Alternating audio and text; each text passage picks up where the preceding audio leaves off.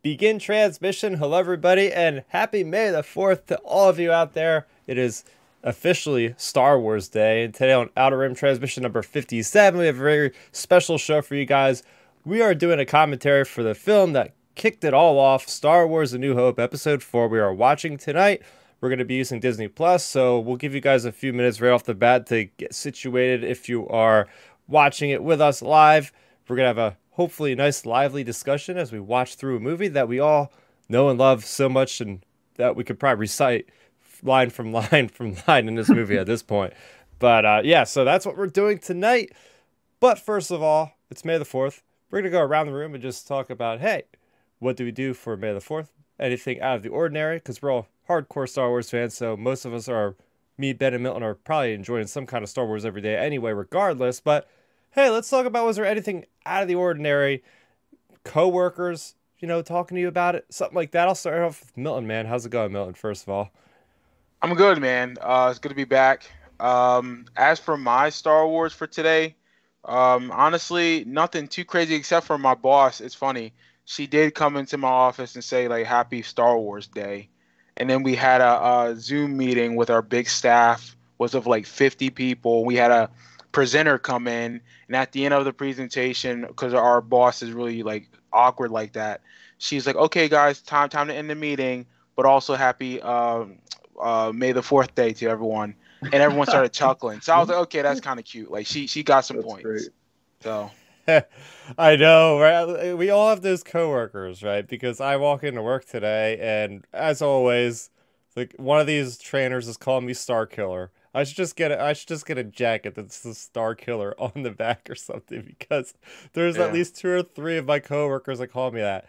And then I immediately like shot back. I was like, "Did you know today's Star Wars Day?" I was like, "Happy May the 4th." He's like, "Oh, really?" I was like, "Yeah, yeah, yeah." So, and then another point, my other like I guess the head of charge of me was like, "Hey, like May the 4th be with you." And he's like, "I've been waiting all day for to say that to me." I was like, that's of course funny. he would tell me that. But yeah, so we had a lot of fun just talking about some Star Wars. But again, me and my coworkers usually talk about Star Wars at least a little bit every day anyway, so it's not that much out of the ordinary. But it's cool to see that in a lot of the workplaces, it's on the news now, right? May the Fourth used to be like just among hardcore fans, and to see it since like I guess really since Lucasfilm acknowledged it back in 2020 with like the finale of the Clone Wars, having like, okay, Lucasfilm is officially taking note of this thing. It's not just a fan run thing. And then last year was the Bad Batch.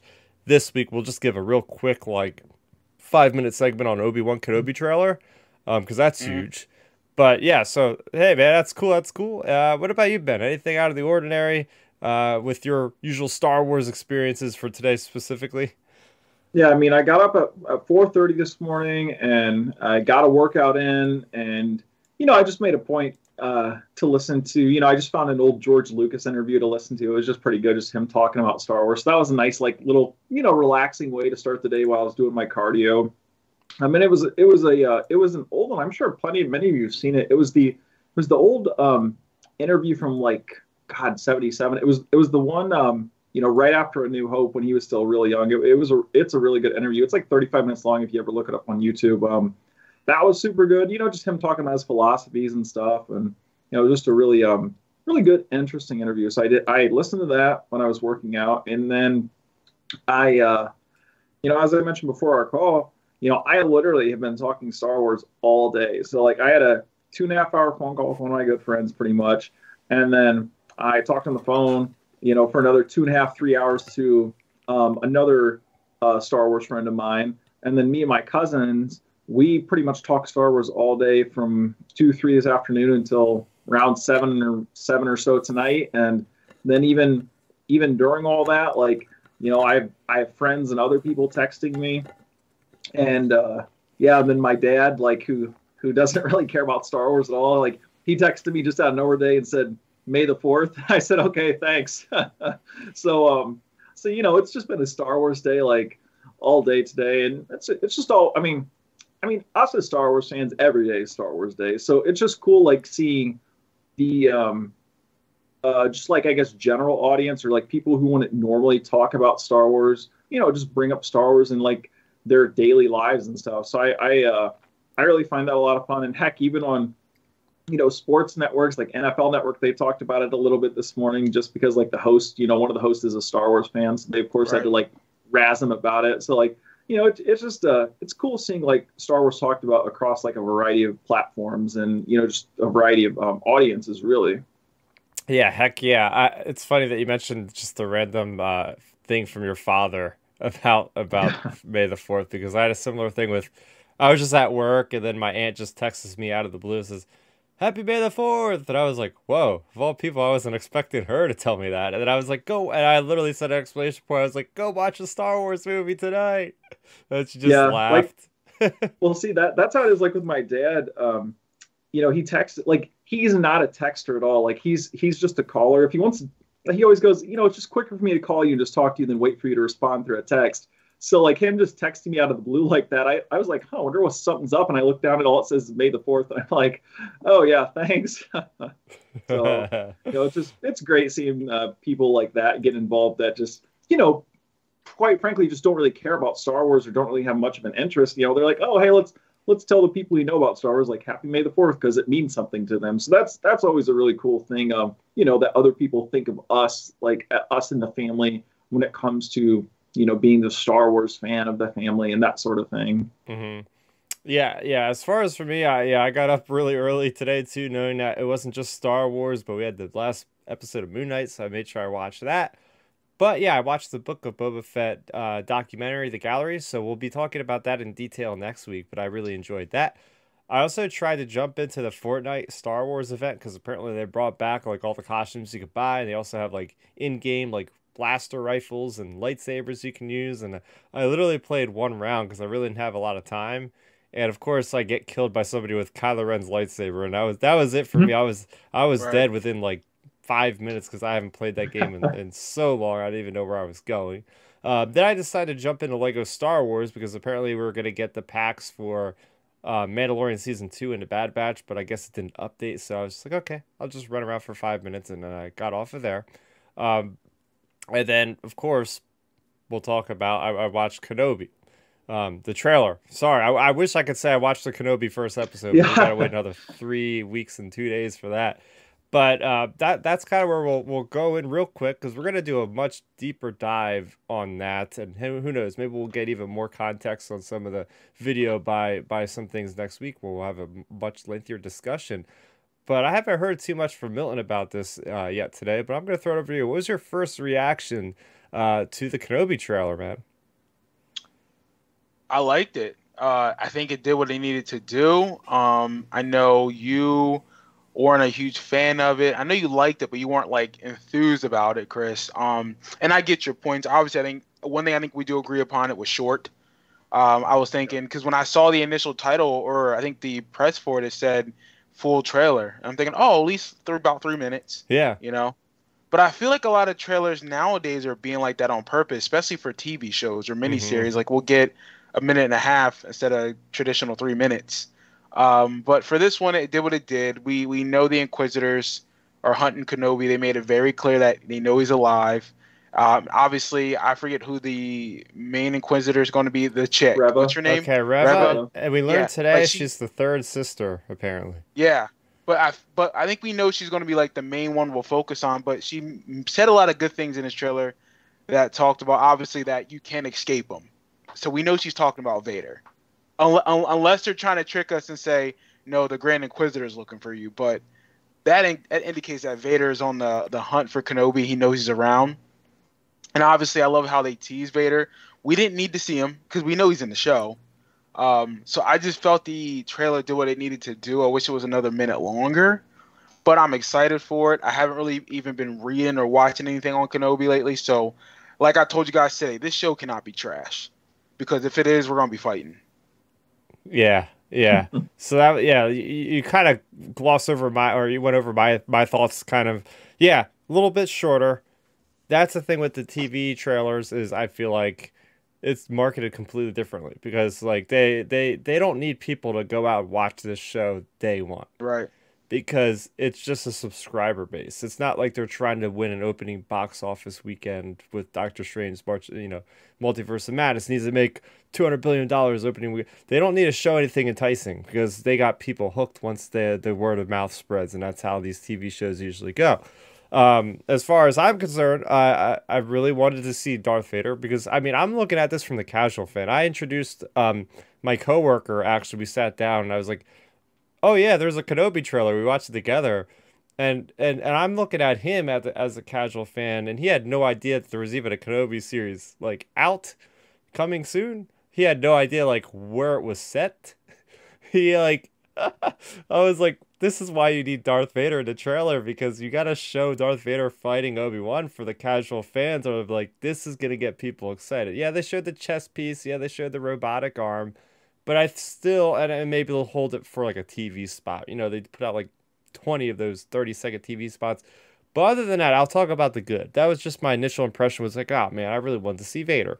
Boo-hoo. I'll get over it in 3 weeks. But for the rest of the trailer, the things that hit me hard was the dialogue.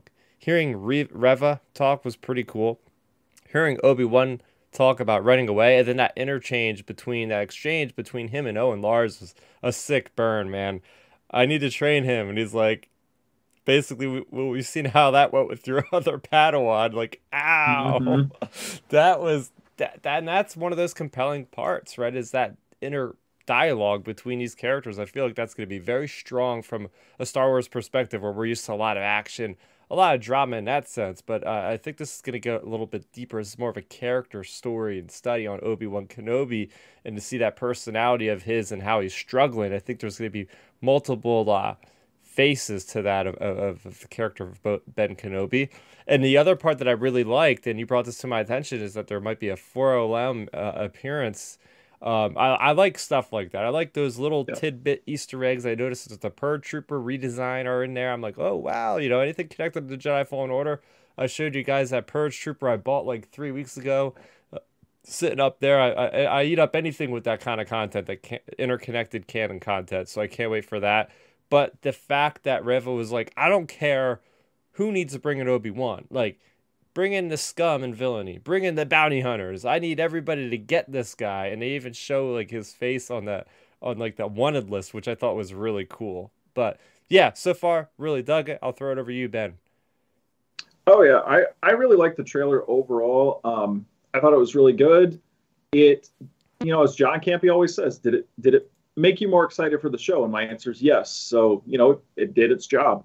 And, I was really thinking about it when both of you were talking about the length of the trailer.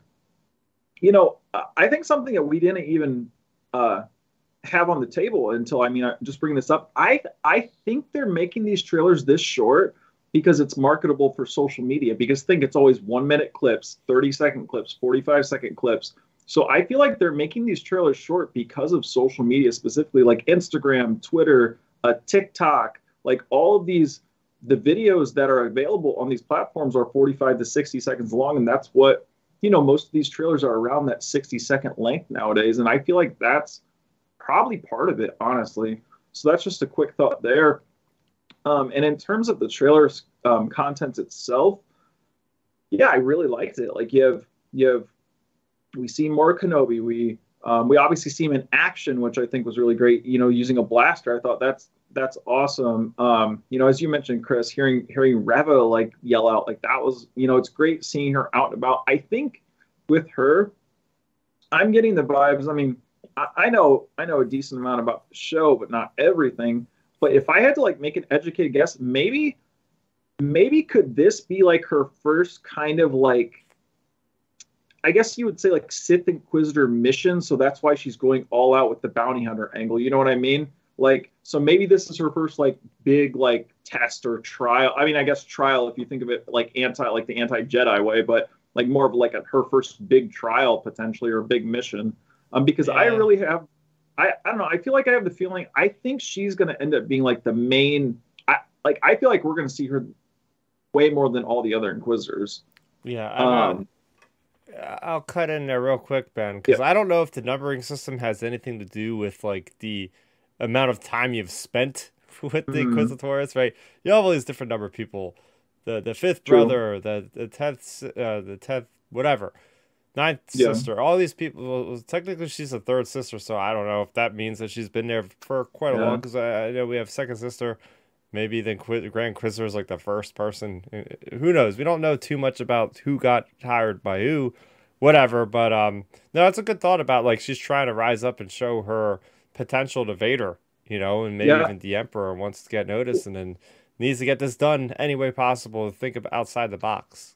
Oh yeah, well, that's another thing to think about too when it comes to the trailers. Like maybe, because all these Inquisitors, of course, they want to impress Vader, so she would want to not go around the Grand Inquisitor and the other Inquisitors, but maybe make herself look better to Vader, so maybe he promotes her higher up in the ranks, or like get more Imperial clout. So I thought her whole progression through the trailers has been really good, and I feel like natural, like she's turning into a good natural threat for the series as an extra threat on top of Darth Vader, which is nice because you have to have we come into the show, of course, wanting Kenobi and Vader, but you can't, in my opinion, you can't have Vader just basically being devastating for 6 episodes straight, because that just wouldn't work. Just because, like, what's he going to do? Go planet to planet just wiping things out? Like, you have to have some type of a build-up. So I feel like Rev is a good in-between character. And then, again, just seeing more of Obi-Wan and Owen and, getting some of their dialogue. And I just feel like this trailer just really set the tone more for the show. So I feel like, those are my overall thoughts. We'll get into it next week as we dive into the whole breakdown itself. But, yeah, I feel like good trailer, raised our excitement, did its job. Heck yeah. So as we mentioned, we'll get into that in more depth and along with all the other news stories that came out today and for the future on next week's podcast, which will be returning to our normal Friday night at 9 p.m. Eastern. But we thought it was as good a time as any to do our New Hope commentary with everybody live, because we figure most people are probably going to try to watch some Star Wars movie. So why not watch the film that started it all? And that's literally the next one on our list. So we couldn't have planned it better than that. It didn't plan out that way. It was just like, oh, let's do it now. Why not? But before we get started, just some housekeeping here. If you are watching us live, you could always watch us after the fact. You could always listen to us after the fact by searching Outer Rim Transmission. We are on any podcast streaming service, whether you use Apple, Spotify, or Google or more. You'll find us on there. And please give us a rate and share it with all your Star Wars buddies out there. And if you're listening to us, you can always find us on the Star Raptor YouTube channel, as I said, where we usually go live every Friday at 9 o'clock Eastern. For those of you that are watching live, I do have super chats enabled, which is pretty much like a tip jar for the channel. So do appreciate anything there. So as we cue this up, I am watching it on Disney Plus. So basically, if you're watching along with us, hit the play button and slide it all the way to the end where it says 000. And if you guys are ready, we're going to just start it up and we're going to just give a countdown of 3. You guys ready? Yep. Ready, Milton? Give me 1 second. No worries. Actually, yeah, 1 second. Hold on. All right, Good now call. I'm ready. Good call there, Milton. I accidentally hit fast forward. Okay, there we go. All right, I'm good whenever you are with the countdown, Chris. 3, 2, 1. Here we go. Any idea, right, with any of these podcasts, with the commentaries, is we've all watched these movies so many times that you guys can kind of get an understanding of where we are and just having a conversation, a discussion around relevant areas in the film. Not saying we're going to be talking about every little scene that pops up, as you guys have seen, but here we go. A New Hope, the film that started it all. I mean, realistically, like, the funny thing is with the commentary like this, we're sitting here, of course, watching it on our devices, and everybody's watching them on their TVs at home. Well, let's be real. All of us, like hardcore Star Wars fans, we could basically lay out A New Hope shot by shot, Right. as it is. Like, we could easily do a podcast, like, or I feel like a lot of fans could easily sit down and just discuss the whole movie almost shot for shot. I mean, we I mean, you're not probably wrong. one of the most viewed Star Wars movies, I would assume. Well, I've always felt this one's the most complete out of all the Star Wars films, because really, this one has a true beginning, a true middle, and a true end. We obviously Vader gets away at the end and survives. Spoilers, but like, yeah. Yeah, if you have spoil, wait a minute, freak that. This movie's been out for 40 plus years. There ain't no spoilers here. Anyways, but no, like, you know, Vader gets away at the end, obviously, but you know, we didn't know that in 1977 when this came out. Well, adults at the time didn't know, we weren't born yet. But yeah, true middle, true beginning, true end, which is, I think this is why a lot of people appreciate this film. And I've learned to appreciate this film as I've gotten older. Oh yeah, I'm always curious about what film to introduce new audiences with, right? Do you go for A New Hope or do you go for The Phantom Menace? And I feel like some kids might feel like they're a little bit bored by this movie versus The Phantom Menace, which has Jar Jar, which is enough to keep kids engaged, I feel like. But Right. yeah, I mean, it doesn't get better than this. I mean, none of us were there when it came out originally, but you always hear the people talking about how the Star Destroyer just, you know, just completely dwarfs that blockade runner and just terrifyingly just goes forward, man. Right. I mean, what's nice about this shot, obviously, I'm sure people at the theater at the time were like, "Oh my God, what am I seeing?" But that's a model, people. Like, that's a Yep. model. That, like, I love that because, you know, people could think that's CGI now with how it's more cleaned up, but that's very much a 13-foot or whatever it is model of a Star Destroyer. Yeah. And having just played through Lego Star Wars: The Skywalker Saga, it's just like, oh yes, I've taken apart many Lego Stormtroopers at this moment, and that's the thing with us now, right? There we have so much context for so many different areas of this movie because everything Mm. spins out from here, whether it be video games, whether it be Rogue One, a Star Wars story, whether it be the comics, the books. This is the epicenter of Star Wars right here. Well, yeah, I mean, just think, Vader just got done slaughtering all those rebel troops. Like, Yeah. you know, we're just bouncing off of Rogue One, and you know, now we're hopping into this, and like this whole sequence, I would say, like for me as a kid, first getting introduced in this movie, I've talked about it several times on this podcast. Like, you know, my grandma first introduced me to this movie back when I was about 6 years old, 5, 6 years old. It was before, actually, it was about 6 years old because it was before episode 1 came out. And she was like, "Well, I got to get you into Star Wars." And, you know, I was like, okay, you know, me being like a 6 year old, I probably was like, okay. And the thing, you know, that hooked me the most was seeing Darth Vader here soon, here in a couple minutes. And, you know, that I feel like A New Hope, that's part of like what captured the audience, you know, back then, like, you know, was the scale of the ship, as you mentioned, Milton. And then this whole intrigue of like, who the heck's invading this ship? And then you get this big menacing guy come walking out. Like, Right. No, you're not wrong. And obviously, I think before Rogue One, or even before, I mean, Return of the Jedi, because I feel like those are his two best entrances. This obviously was that interest for him. You know, we were like, hey, this guy, like, he must be a badass, and he clearly is. You know, as a character. But I love how he's weathered. Look how close his armor is weathered. Yeah. And that lines up perfectly now. If you think about it now, with okay, he just went through a skirmish within the Rogue One film. Now his armor's a little dinked up a little bit because I'm sure some blaster bolts ricocheted off of him. But it kind of lines up purposely, unless they intentionally wanted to do it that way. I don't know. But I think it's awesome that he looks kind of run down a little bit in the sense of his armor isn't shiny. And that's the great thing about George Lucas creating this Star Wars movie is everything was used. Look at C-3PO. It's just like corroded, just oily armor. Yeah. And that's what sets itself up from things like all the other science fiction that was out at the time. And it gave Star Wars like, Right. oh, what is this? Like, we haven't seen anything quite like this before. And it just builds into history. You have so much history. Like, what happened before this? Like, what happened 200 years before this? Right? It's just, Yeah. there you go. No, it's crazy. Yeah. No, I've always liked this scene. Obviously I like the setup of this film. Have you ever guys ever seen the voiceover of Samuel L. Jackson doing Darth Vader? yeah, No. that's great. Oh God, dude, I'll be dying every time I see this. They use Sam Jackson's clips to dub Darth Vader's voice. Chris, it's the funniest thing you've ever heard. Yep. Like, see, and this was a it shot lines up too. perfect. Yeah. But go ahead. Oh I'm yeah, sorry.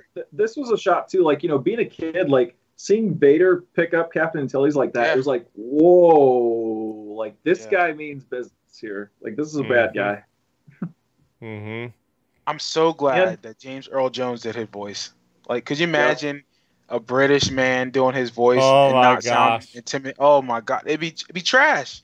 It sounded so oh yeah, ridiculous. Like just the Yeah. British accent that guy has. Ugh.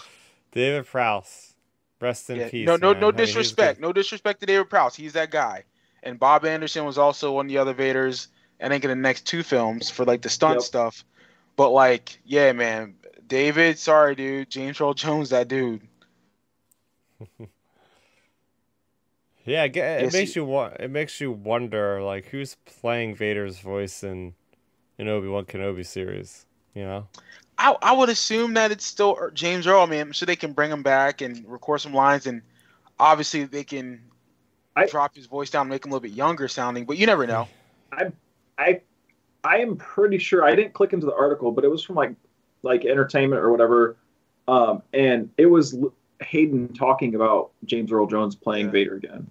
So I'm Right. pretty Wait, sure I'm pretty sure it's him. here's the thing. In the Lego Skywalker saga, the Vader's like voice is impeccable, and I'm pretty sure it's not Yeah. James Earl Jones because they have like Right. extra dialogue. It's like Yeah. get that guy to do it. You know? Well, see, I know it's like unpopular to say. I always bring this up when even we get talking about Vader, but I think, like, don't get me wrong, James Earl Jones is amazing, legend, et cetera, et cetera, et cetera.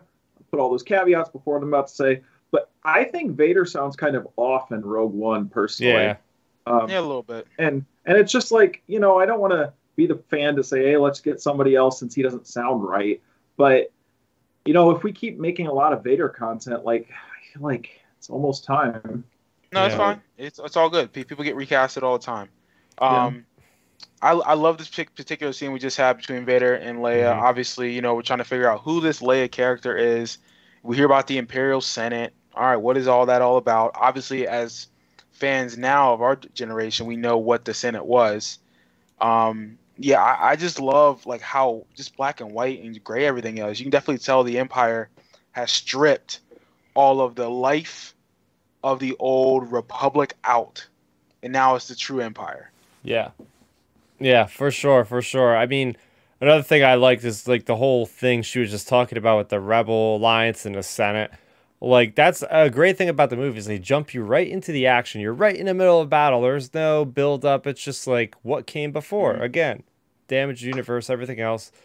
Why is everything so muted, right? Was there a better Right. time than there is now? Oh yeah.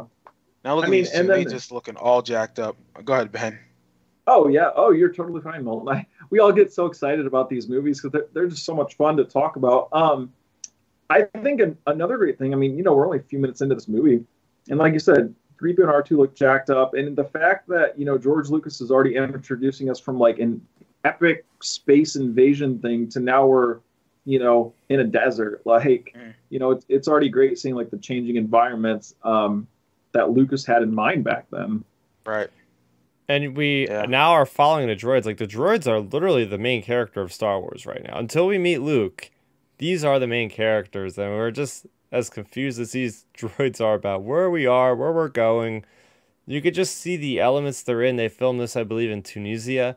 So it's just all that on-set location. Just it looks like it's an alien planet. I mean, you can make an argument, Chris, that these two are the narrators of Star Wars in a lot of ways. Mhm. Like I think there was rumor, or maybe there was some like talk of maybe George Lucas saying like, the Guardian of the Whills was seen through the eyes of the droids or something because they were through every decade of Star Wars, something weird like that. But no, it's really like these guys are the lead characters to start.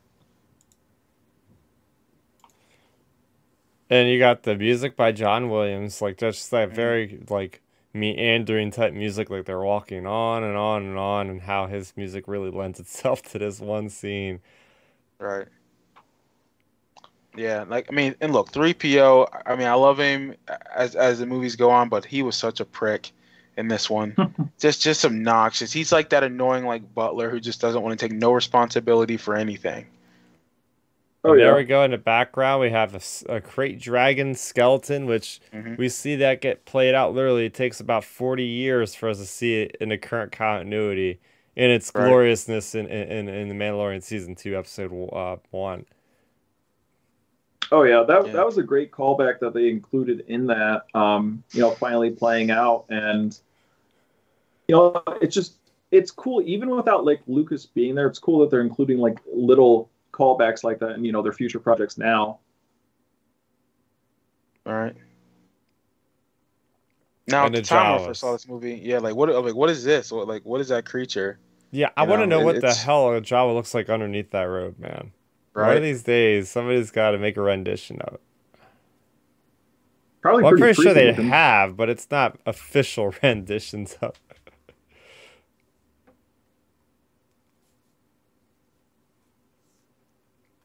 It's over it. for you, R2.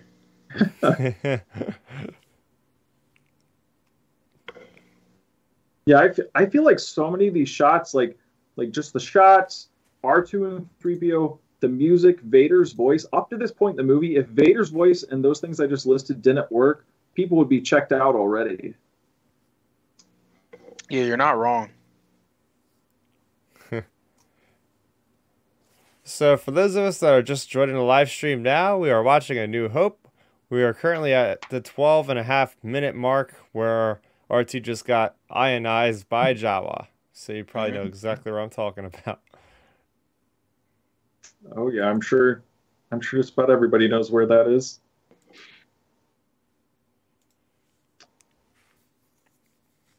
Yeah, these guys, I mean, like, and they're not ruthless. I mean, I don't see them being vicious or ruthless. Do we ever get a Yeah, sense of that with the Yeah, we do. Jawas? I don't. And the Mandalorian, they are like Oh yeah, when they such when a they attack pain in the butt. Den. But I mean, but you know what though, they really still weren't a threat. Yeah, they were a pain in the ass, but they weren't Even really a with threat. Boba Fett, they like knocked him out as he climbed out of the Sarlacc pit. Like Right, these right, right. But jerks. again, though, if he was at full strength, they probably get wrecked. And they only did that, too, because they saw him as like a weaker threat, and he has junk on him we can sell. Mm. So, like, I feel like, They're, I they're, they're don't, very they're very like they take advantage.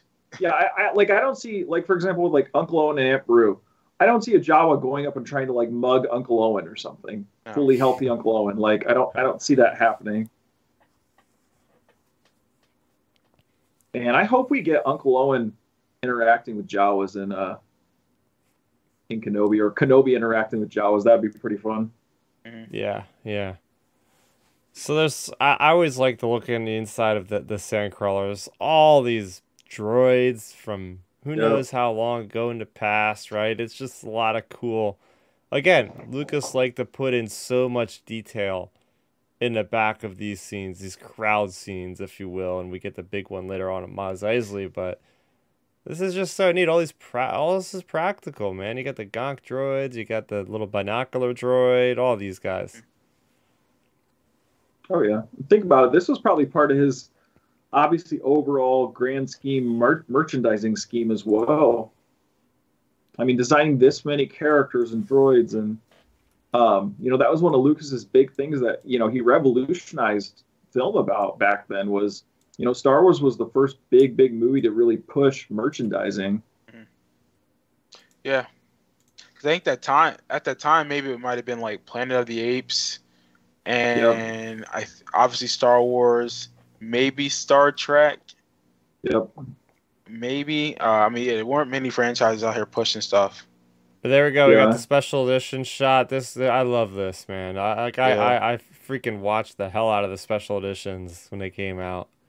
Like just like I had to go see it because like the dewbacks, we had never seen like CGI creatures like that before. Right. Oh, And I like think I think even it works. yeah, It works.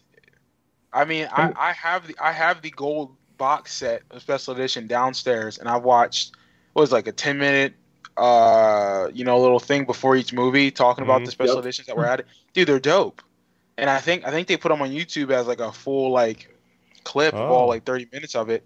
And just the way George was inventive and creative and said, "Hey, I want to finish this film," like it made sense. But it's like a lot of good there's establishing shots that they add, Mm, like right before the Jawa scene. Like they show like the skyline. It's like that really nice mm, sunset above the Genland right, Waste. Here you get a nice like cargo shuttle that wasn't there before, plus all the dewbacks. Going into right. Mos Eisley, you get the freaking Womp Rat creatures and the Rontos and the swoop Mm. bike guys look like they're from Shadows of the Empire. And I think I'm gonna look out for it. I think people always say you could see like the Outrider or something like that in the Yep. background. It takes off. It takes off on one of the shots, and it's pretty out in the open too. Like it's if I remember right, the Outrider it like is almost dead center in the shot usually when it Oh, takes off. I think. So just to keep an eye out for that. But yeah, like you said, Chris, a lot of these shots that were added are nice establishing shots, and they're not just unnecessary Mm. noise. You know. Yeah, no, the special editions were needed for this movie. Yeah, I mean, Lucas even said, that was his original vision. Mhm. Like, that's what he wanted back then. He just didn't have the budget or time. Like Star Wars, you got to think was only like a $10 million movie. yeah, it was. Yeah, yeah.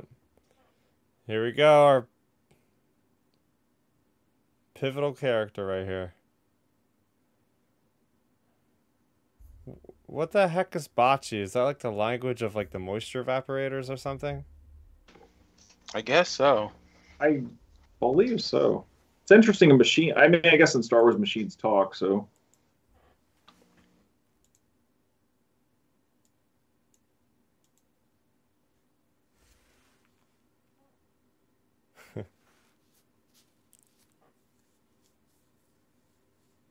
I'm really interested to see like how much of like a lot of these like little details are going to pop up. Just the way the huts look, like Mm. Luke's homestead and all that. Like, it feels like we're going to get it real similarly in the Kenobi show coming up.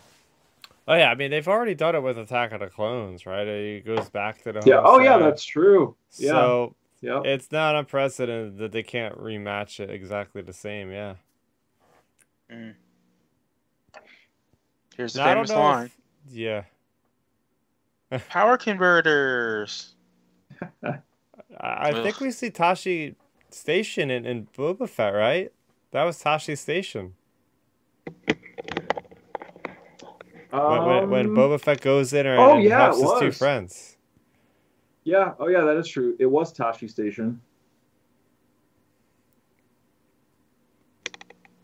Man, Man, anytime I go go ahead, on, man. Chris. Or Ben, I'm sorry.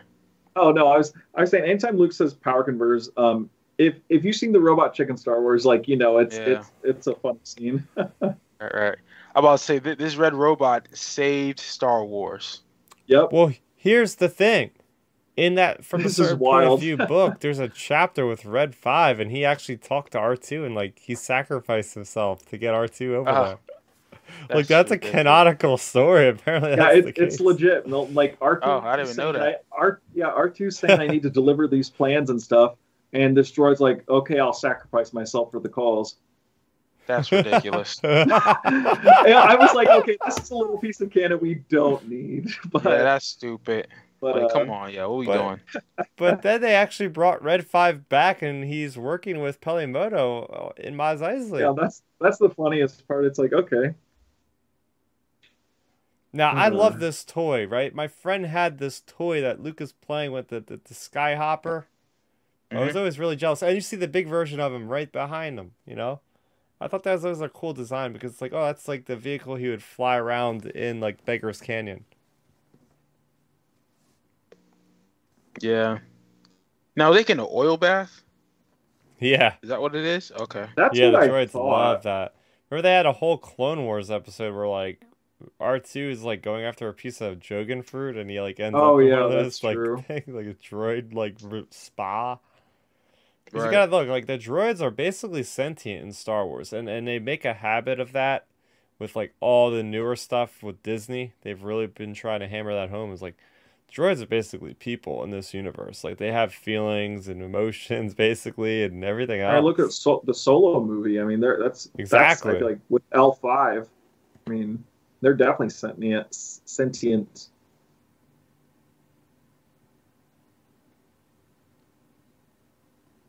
I just can't say enough how much I just love the look of this movie overall, like the used look. And they cleaned it up so good for Disney Plus. Yep. Like I'm watching on a 2K monitor, but it's like, holy crap, Mm. this is looking nice. Oh yeah. Well, that's the thing, right? It's like with Lucasfilm and ILM, they're like always, I don't know if it's ILM responsible, but they're always just making Star Wars look current to whatever technology of a Right. viewing thing there is somehow. Yeah. Oh, yeah. I mean, and like I said, a lot of films now are shot digitally. This was obviously a film stock, and which I mean, it makes sense, but it looks so much better compared to what it was even just 10 years ago. I mean, you had the special editions, you had the re-releases in '04 or whatever it was, and now we got these. Like, it looks good, and I think Empire looks even better when we get the Empire. Oh yeah. Especially the Emperor. Yeah.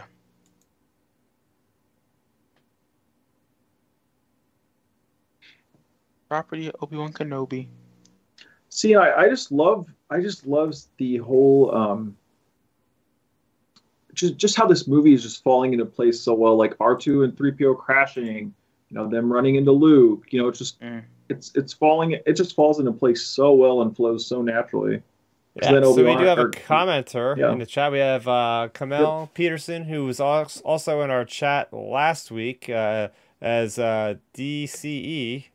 Let me make sure I get that. DLE, sorry, DLE. Oh yeah.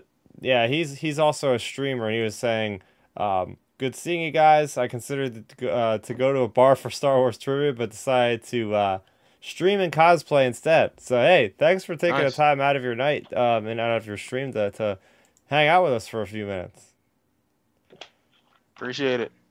Oh yeah, That's the thing. appreciate it. It's always great. There's having a people lot stop of by. people probably at a bar doing Star Wars trivia, and that's probably why we're not seeing certain people that we're used to seeing in the chat because Mm. they even told us that they're going to a bar. So Yep.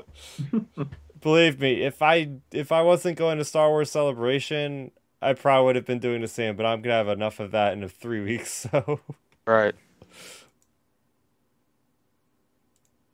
for a quick time lapse here, I'll try to do it like every 30 minutes. Even though it's only been about 10 minutes apparently. But we're at the 23-minute mark with the Blue Milk and Aunt Beru and Uncle Owen and Luke having a nice discussion about him trying to get the heck out of Tatooine.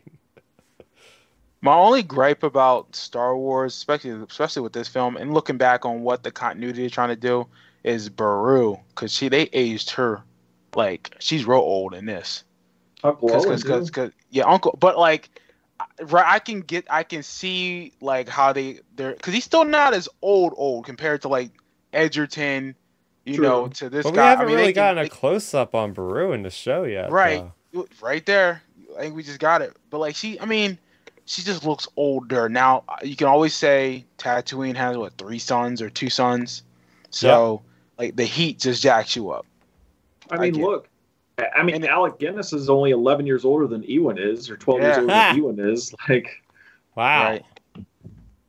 Craziness. fun fact. Yeah, think about that. Yeah, Alec Right. was 63, and I think Ewan's turning 51 this year. Right. But what's crazy is too, obviously looking at how people take care of their bodies now in real life and actors and how they really are with the nutrition. You can be 63 and looking like you're 40. It's crazy. Oh yeah, 100%. Like, I'd be willing to bet in 10 years from now, Ewan McGregor looks fairly similar, just a little bit older. Yeah, some gray hair here or there, but still looking Yeah. fire. I mean, look, Liam Neeson's 67, 68. He looks great for his age. Yeah, it's crazy. Now, see, I understand Luke's pain here. It's unfortunate. And I think in a deleted scene, Luke and Biggs, I think, or no, yeah, Yeah. Biggs. Yep, They have it's they Luke and have a Biggs. discussion about Mhm. the academy and always stand and listening to your uncle. And I get Luke's dilemma. He's like, listen, no, they brought me in. He's like, they even in the And- radio drama they talk And about. I was gonna say the fun thing yeah, is in for the radio drama they go into it our heavy. listeners. The funny the radio thi- drama, they yeah. extend that scene even more. The funny thing is, when you think about it, Luke is talking about joining the freaking Empire. You know, Yeah, he's talking about joining the bad guys. Like, I want to go to the academy but for the Empire. here's the thing though. Here's the thing though, Chris. They wouldn't have known. Like honestly, the Empire is seen as like, take Our care of government. us. They're our government. Biggs in the I believe in the drama says, "Hey, I joined them too, but I realized they're the bad guys. That's why I jumped ship. I plan on jumping ship when we get to a certain point." So Biggs actually Yep. deserts from the Empire. Hmm. Yeah. So I mean, it lines up. It's kind of like Nazi Germany in a lot of ways. Like people didn't think that Nazi Germany was bad. The people that lived there, they thought it was like, oh, this is the way of life, how it should be. But really, Yeah. they're really doing a lot of evil. Oh yeah. I mean, that's the thing too. Think about it. Like Luke's growing up in this time period, seeing all this stuff. Like he probably thinks, oh yeah, this people complain about the Empire, but it's still. I mean, it's still it's basically signing up for your local army.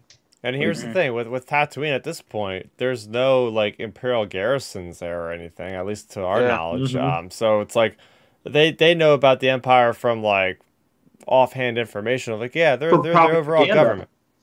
Propaganda, propaganda. right? That's a huge thing with the Empire. So it's like, okay, and sometimes with the planets, and we've seen in many comics and books and stuff, is like the planets are being run by Hutts or different crime syndicates that are just killing people. It's like, well, the Empire looks like the saviors, and they want to join the Empire because it's going to be a way for them to give thanks to their saviors. Or in this case, Luke is just like, I'm bored. I want to go on adventures. Yep. I could just join the Empire to do that. Oh yeah. Yeah. One thing I want to throw in there real quick before we get too far ahead of the scene. So I really liked, and I've always appreciated that quick cut from it being evening time to morning time from scene to scene there. Never thought about that. Yeah, because if you notice the camera, it goes all dark for like a split second, and then it's back to Uncle Owen and Aunt Beru. Right. Now we got the Tusken Raiders.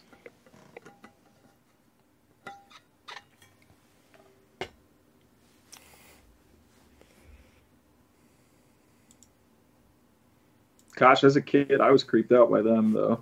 I was like, man, what are these things? Yeah. Another creature that I would like to see what they look like under the wraps. Yeah. Tatooine has a bunch They've of always creatures. reminded me of Cabal from Mortal Kombat. Oh yeah. Mhm. Yeah, I've always been like, oh yeah, that's just Cabal's cousin.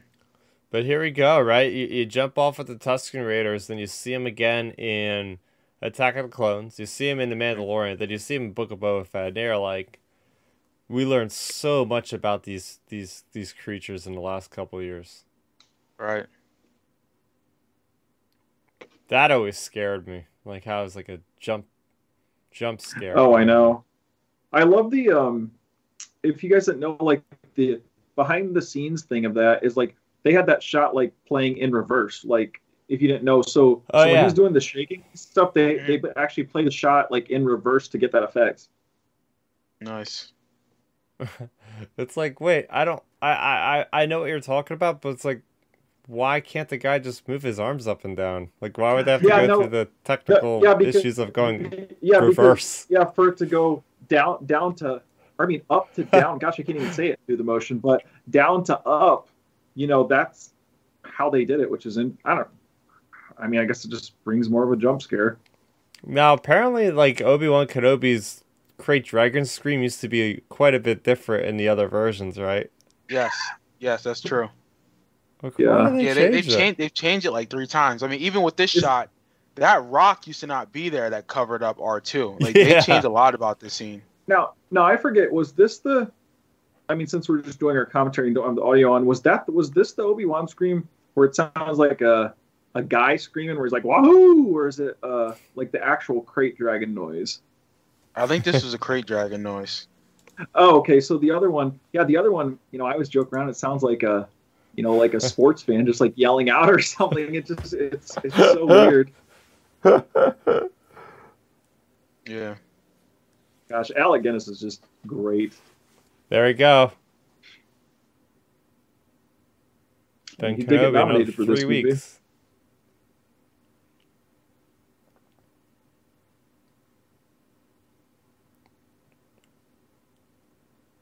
Yeah, Obi-Wan's that dude. He's awesome. And just think how. Actually, never mind. I guess it was a few years before this. I was gonna say how long before this did he take out Darth Maul? Yeah, like 2 years or This would have been something. like, are Whoa! we This sure? was only It'd been two or like three years. 5 years. Are we sure? I think it would have been like 5 years before this. No, well, Just Rebels started off 5 years, but it did go a couple years in It length. did? Oh, okay. Well, I because thought I this thought was he two was. or 3 years. I still thought he was a younger kid, and when we saw him like briefly Yeah, in he was like Rebels. I don't 17. I remember. remember people saying he was like Okay. 17 in that scene.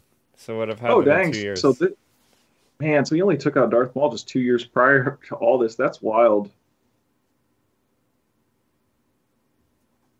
That's crazy. Huh. Just like Ben Kenobi's delivery of the lines. Just like this guy that knows so much, right? Like this is what the person that George Lucas exactly had in his head. This like older sage character that can impart all this knowledge and has had this worldly Yeah. history. Hmm. Well, it fits the what's the story type, Milton? Hero's journey. It fits the hero's Yeah. journey perfectly. Like that's exactly like getting like a side older mentor character is like one of like the key aspects of like the hero's journey arc. Yeah. That and then you have like the like the jester that's with you the whole time, which is C-3PO. And like you run into all those character tropes that fit like this movie. Like if you write down the whole hero's journey characters, like you can slot every single one of these characters in Oh, those no doubt. roles. No doubt. I mean, because obviously with any hero story like that, you need the mentor to go eventually to see if he can actually do Yep. the journey and also follow the life lessons. Actually, we're about to see. Speaking of more history, is the Excalibur scene of him getting the lightsaber, which is kind of like Excalibur, the sword Yep. of Arthur pulling it out of the rock. So I mean, again, he took a lot from mythology, from history, from religion, from politics from this just for this one particular movie, and obviously he expanded it in his 6 films. Oh So yeah. that's why I love Star Wars, because you can go and look at various the ways of life, of culture, of politics, of religion, of mythology, of history, and be like, okay, that fits Star Wars. I can see where George Lucas took some of these elements and put them into Star Wars. You Oh, know, for sure. Like and like Alex whole delivery of these lines as Obi-Wan, it's just so good. Like telling the history and talking about the Clone War and everything. Like I just think I personally think this is one of the best overall scenes in Star Wars in terms of Oh just yeah. oh, facts. conversation, everything. Like I just feel like it's one of the best things. I mean, heck, it literally basically set up what spawned out to be the Old Republic. Like people were inspired by this Right. conversation. So like you have that and just the whole sequence of how it plays off to Luke and to Obi-Wan as well, because like he's like regretting like, oh man, I basically caused all this stuff. Right. Yep, from a Yeah. certain No, point but of I mean, but view. this exactly, and I Yeah. love like obviously this part where he's talking about Vader and how he words things in the Empire. I mean, really, he's describing. I don't know if you guys are big readers in the sense of like some religion stuff, but he's talking about the whole Lucifer fall from heaven into being God's favorite angel and making a deal with the devil. Like it's kind of like from the John Milton's Paradise Hmm. Lost book, talking about that. Like it's kind of cool though. If you know history like that, if you read stuff like that, you can see the similarities to it. Well, But even how he look, describes the Force is dope. oh, for sure. Like, in terms of like the religious aspect of it, look at Revenge of the Sith. Like Yeah, Mustafar is literally hell. Like Hayden, pretty yeah, facts. Anakin literally was the fallen angel, Yeah, made the deal. He made the deal with the devil in that movie, and then he got sent to hell for it. And exactly. like there's so many um religious connections in terms of like, the Christian religion, the Buddhist religion, different Yeah, cultures, like obviously the Jedi or the samurai. Like, you have all kinds of different Yeah. aspects to it, which is Yeah. so nice. That's what makes Star Wars so welcoming is there's this familiar aspect to it where it's like no matter who you are from all aspects of life, like George Lucas made this with the lore, with the idealism, um, everything philosophy and all was like connected to at least some kind of culture that somebody had. So it's very welcoming, and plus it's that hero's journey story where we, and at this point we're looking through Luke's eyes. We're seeing the entire galaxy through Luke's eyes, who has never left, doesn't really know much at all, right? This is the lens for the viewer to be looking through all this. Yeah, he's us. I'm getting too old And I for mean, this if sort you- of thing. So I wonder if that's going to be Yeah. a big thing with the Kenobi series. We're going to see him go through the absolute ringer. We're going to see him go through hell to the point where he'll never leave Tatooine again unless he needs to. Right. For sure. I feel like we'll definitely get connections to that. Like, I mean, Deborah Chow pretty much said, we're going to get plenty of connections to this movie. So, I feel like it's only, I guess it is only a matter of time before we see what those are.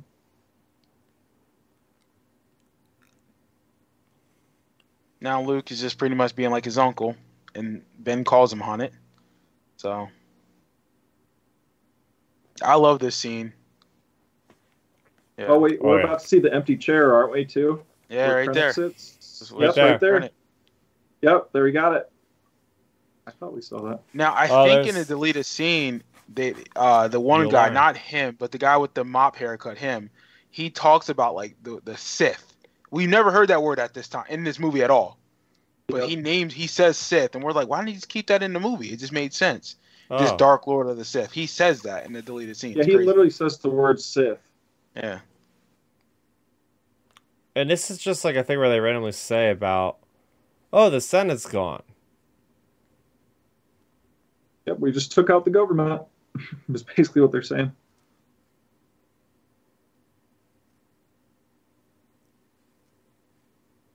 Which that begs the differ, Milton. Now that you say that, did they even say the word Sith in the entire original trilogy? I don't think they did. think they did. That's interesting. So you cut it out, and then you never use that word again. Never use it again. Hmm. Yeah. Very interesting. I this is my favorite scene in this whole movie. So Like good. he just chokes.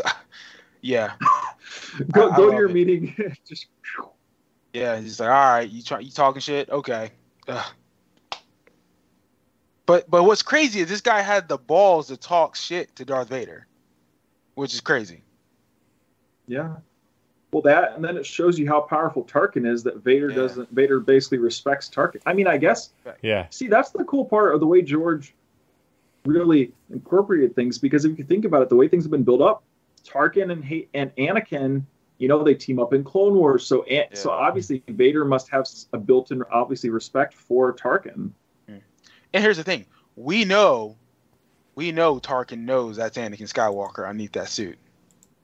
Oh, 100%. And Yeah. like obviously like the canon reference it that like he knows it's Anakin. Yep.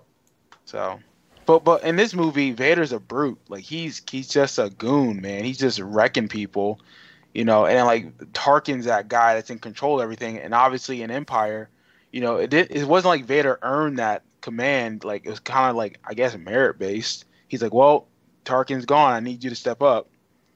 Like Tarkin's been that guy for the Emperor. Yep.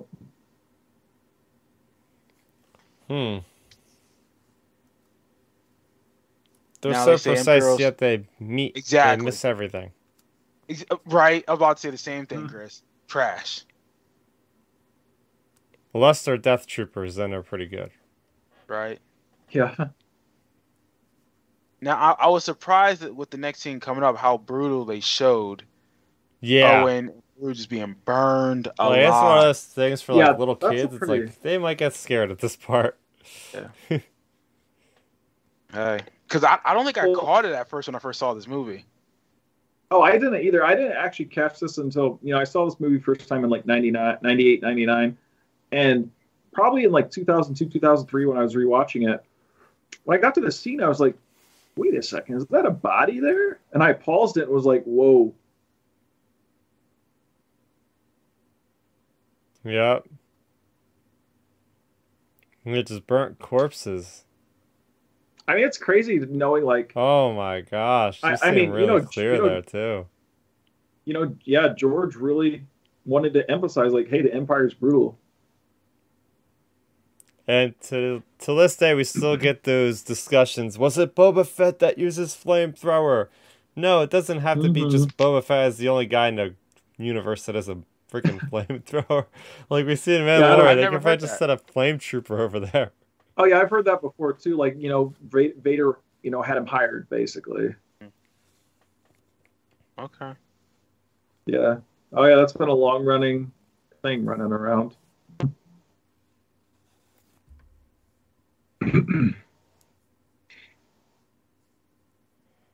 I love That's how That's not even with terrifying. yeah, yeah. I know. I love how with But us even not for even that though. Oh, I'm sorry, Ben. Go ahead. oh, I was just gonna say real quick, like I love with us not even knowing Leia has the Force, like she's able to resist the mind probe. Like that's establishing her as a great female strong character back then in the Right. 80s, which is awesome. No doubt. But I'm saying like Continual. even for how that probe looks, like for that to be 1977, how it looks like it's floating, that's dope. Yeah. And what's nice, and even to speak upon Leia's character in the radio drama, Ben, you know how they really go into depth with Yep. Leia and like her dad on Alderaan and like how they kill that one like Imperial admirable or admiral. Who's trying to date her? Yeah. So I don't know if you know about this, Chris, but in the radio drama, they Leia and her father have this guy over from the Empire who's trying to get at her pretty much, and then he discovers that, oh, you guys work for the rebellion, so he was going to turn him in, and somehow does she kill him or I think Yeah, the father yeah, kills him. she kills him because the Yes. father, Bale was just Yeah, walking Bail. in. Bale was just walking in, and he was like, "Well, Leia, if you agree to court with me," because he was, trying to marry her, because he's basically like, "Hey, I'm an old Imperial officer, and she's a cute young princess, so I'll Yeah. marry her, and this will keep you covered up." And she's like, "No, that's not going to happen." Oh, And he was pretty much like, "It will." And then she just whipped out a blaster, bam, Yeah, shot him. and Yeah, it's whacked him crazy. right at the table. Love where's And that the shit. Bale came Outrider? Oh, running I in. just It seen was it. like, I what? just seen the Yeah, you Yep, see, Outrider. there's the Outrider. see it? Yep, right Yep. there. Oh, cool. Dash Rendar's cannon confirmed. No, it could have Yeah. just been a YT 2400. No, that And was that I loved all for the this. I loved time all period. this That was special edition Dash. stuff. Yeah, This all the special special edition edition stuff was stuff worth it. is so worth it. Yeah, it's worth it. It makes sense. Like we talked about how George Lucas added things in the background to make it full. The special editions did the same thing with Mos Eisley. It needed to. Yeah. It's crazy though, Oh, because like back then I say I was starved for Star Wars content, but it's like you released the whole movie again, and there's probably not even like 2 minutes of new like actual footage, and I just thought it was like almost like as much of a brand new Star Wars movie back then. Hmm. Because I had Yeah. watched those oh, original ones like maybe a year or two before these special editions came out. So for me, I had like all the toys, I had like all the cool marketing. I was like, this is awesome. Mm. And little did I know that Well, this would happen where we get Star Wars shows like every other month. right. But this was around the time of the Power of the Force series coming Yeah. out. I'm pretty Mm-hmm. sure, dude. Those Power of the Force figures were so boss. oh yeah. Like, I had almost all of them. I feel like Yeah. back then. yeah, because Power of the Force came out, and then the episode 1 figures came out, which were fire. With the little I mean, comm links. yeah, Yeah. I mean, that's what the trick was, right? I mean, we were all kids at that age, and that's what really sold us on experiencing a movie outside of watching it in a theater and going right. home every day after Oh yeah. school and picking up the figures and having the excitement of seeing that character in the background, like in this Mos Eisley Cantina scene, for instance, and be like, oh, I want that cool looking figure. I don't know much about him, but I'll Mm, make a story up for him. right. Now, like I said, we didn't have money like that back in the day because Toys R Us was super expensive to be buying these figures. So it was like, oh, Oh we were yeah. doing a lot of window shopping. Oh yeah. Most of mine were just like birthday holiday type deals. Mm, yeah, Yeah, I would get like one toy for Easter. I would get maybe a couple for Christmas and a Yeah. couple for birthday, and that was basically it. yeah. I would get those as well. Then maybe one. Mine was also like one at the end of the year if I did good on my grade card. Like that Yeah, was pretty much same, it. yep. Oh, it's so funny. So in Lego Star Wars Skywalker Saga, if you have any droid character, you can't pass the threshold right there, no matter what. It's a Oh, cool that's little cool. detail. Like you see That's really R2, that's cool. what the droids do. You just like kind of bounce back and forth. But I mean, this is incredible. Like just the amount of characters in here. Mhm. And those are IG-88 heads, like the dispensers of the alcohol or the Yeah. whatever. I didn't even realize that. Yep. Well, this, and this also like this movie does a good way of course, we're traveling with Luke through the movie, but it's also answering little just kind of not dumb questions, but little random questions we have of like, what does a bar look like in Star Wars? Yeah. This guy.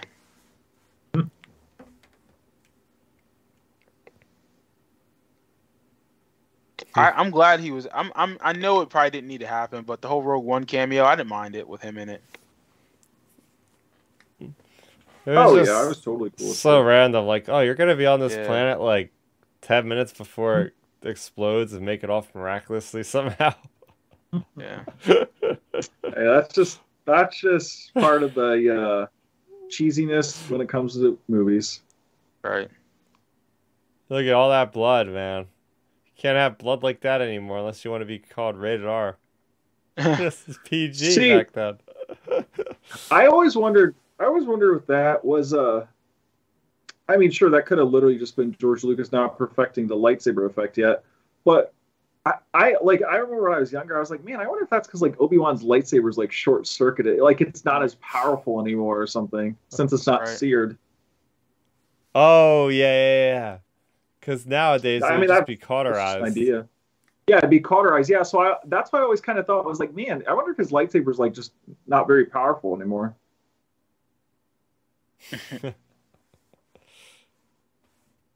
Yeah, we gotta hit up Pablo Hidalgo and ask him, or I'll ask him if I see him in person. Why is his blood on the floor? How can he explain this? Yeah. He'll say, well, his torso was cauterized, but the arm or something was leaves. So we're what, 48 minutes into this film, and with the first time we put eyes on Harrison Ford, aka Han Solo. Like I didn't realize took us that long to get to him. It's because the movie flows so well. I think that's why you Yeah. don't realize it. Right. Yeah, it's the first time I'm watching this movie where I'm taking like an actual, like real time, remembering like where certain timestamps of certain things are. Because up until then, I've just watched the movie. But Yeah. it's cool. Like, oh yeah, this is literally 45 minutes in, Mm. versus the Jabba stuff is only 12 minutes in. So now I'm taking Right. mental note here of what's going on. And some of this stuff too, I wonder if they're gonna like incorporate, say in the Kenobi show, like say if like he needs transport, are we gonna get kind of like a callback to him negotiating with Han type thing? Mm, I I don't don't I know. don't know because he wouldn't have known him. No, not Han specifically, but I'm saying like him negotiating with a scruffy smuggler person, Oh. say like when he's leaving Tatooine potentially or Yeah, it'll whatever. Like be I don't know. I you know how Star Wars is with callbacks. Right. it'll be a young Dash Rendar, and he'll be getting off of the Hey, planet there on you a go, YT Chris. 2400. I know if that we all know here if that happens, that'll be Chris's most favorite piece of Star Wars content ever. Mm. Oh man.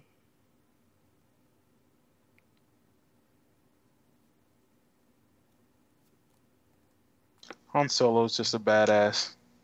Oh yeah, he's great. Oh, the one of the most infamous things in Star Wars. Who shot first? Yeah, I don't get how this became a thing. I really don't care. I mean, Greedo deserved to die. Let's be real here. Yeah. One of the weirdest parts of this whole sequence is not even Greedo saying McClunky here in a second. It's like if you notice, I don't know if it's in this edition, but if you notice, like Han almost looks like he like glitches right or left, like Yeah. almost moves away from the shot. Like it looks so strange. I'm not sure if it's this one or the Okay. prior edition, but yeah, watch when Greedo shoots, Han like almost jerks if it's in this edition. I don't know, It's definitely a weird look when it happens.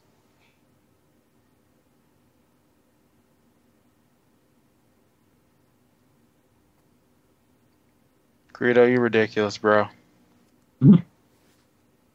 Oh yeah, Yeah, see, you see it McClunky. right there? Yeah, I seen McClunky. it. Good old McClunky. Yeah, see, isn't that? I don't know. It just looks weird. Mm.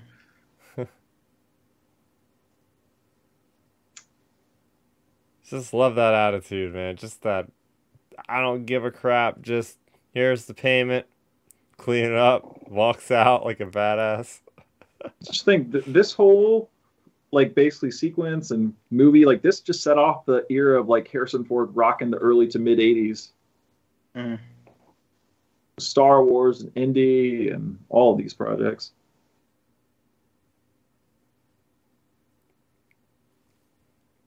Again, all these Moss, like all clearly must like respect Vader. I mean, they treat him like an equal in that scene. I feel like. Hey, look it. We got little droids now flying around. Mm. They're like almost the same ones that Maul had. I feel Right. like. Oh, kind of like the probe droids. Yeah, they're like little probe droids. Yep.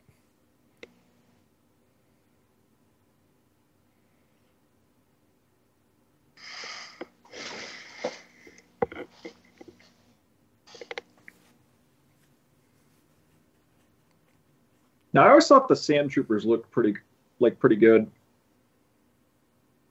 Like I feel like they're in Oh my yeah. top. I feel like they're in my top 3 or 4 favorite armored stormtroopers. I think. Right. Yeah, I always wonder how this spy found them. Like, it's just ugh. Yeah, the Kubas. Look at Java.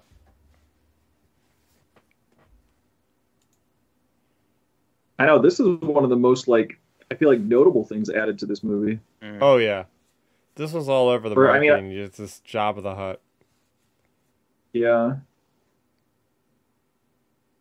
I still love watching some of the behind the scenes stuff. Like at this point, when George was making this movie, he had this scene in mind, but the scene obviously never made it. But his original idea for Jabba the Hutt was going to literally be a big, like overweight actual person Mm. being Jabba the Hutt, and then he cut this part out of the script, moved Jabba to the third movie, and then once he got to Return of the Jedi, he was like, "Oh, let's make it an alien. That'd be cooler than just some big overweight guy." That's the best that Stepover has ever looked. Yep. Here's the thing though, isn't this scene kind of like done already with him and Greedo? Like they're almost having the same kind of conversation. Like, yeah, dropped your, freight at the sign of the Imperial, whatever. I guess they're just added this for some urgency to be like, hey, this is the guy. He's got all these bounty hunters. It's so funny. Yeah, You got this Rodian that looks exactly like Greedo. The same outfit. Wasn't I think- Boba I think- Fett in this scene? Yeah, right there. Yep. Oh I yeah. think, Chris, I think it's important because they set it up for Empire too, where he's like, I owe Boba or not Boba, I owe Jabba this money, and you're like, oh, we've seen him already, so we know he's like yeah. around. True. So I think that helps set up the Empire version of it. Oh, that is true. I guess he does mention that Empire. Very good point there, Milton. Yeah. And then clearly in Return of the Jedi, Jabba has gained 1,000 pounds and looking like 16 or 6. What's that show? Look like he needs to be on 600-pound life. 600-pound life. Dude, old boy ain't moving. He's just Oh stuck my in God. place. It's crazy.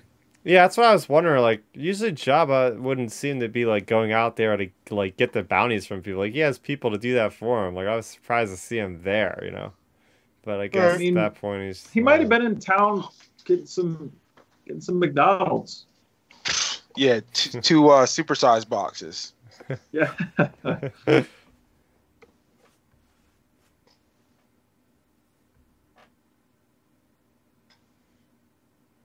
Here we go. Classic I just Han love how shots. Harrison Ford is so goofy how he shoots that gun. I love it. Like, that is so Han Solo. Oh yeah. He nails it. I love the look of this ship when it's blasting off here. Just the engines, just the way it moves. Well, with how quick it blasts off too. All right. It's just such an odd design when you think about it. Like, why would the cockpit like be on the side of the ship? Like, that's gotta be difficult for like a perspective whatever it's called. Like when you're driving, like you have all this excess stuff on the left side you have to worry about smacking into. All right. Yeah, it's all on the left side, or or in comparison, if you're going through a tighter squeeze, like you could bust your cockpit off the ship or something.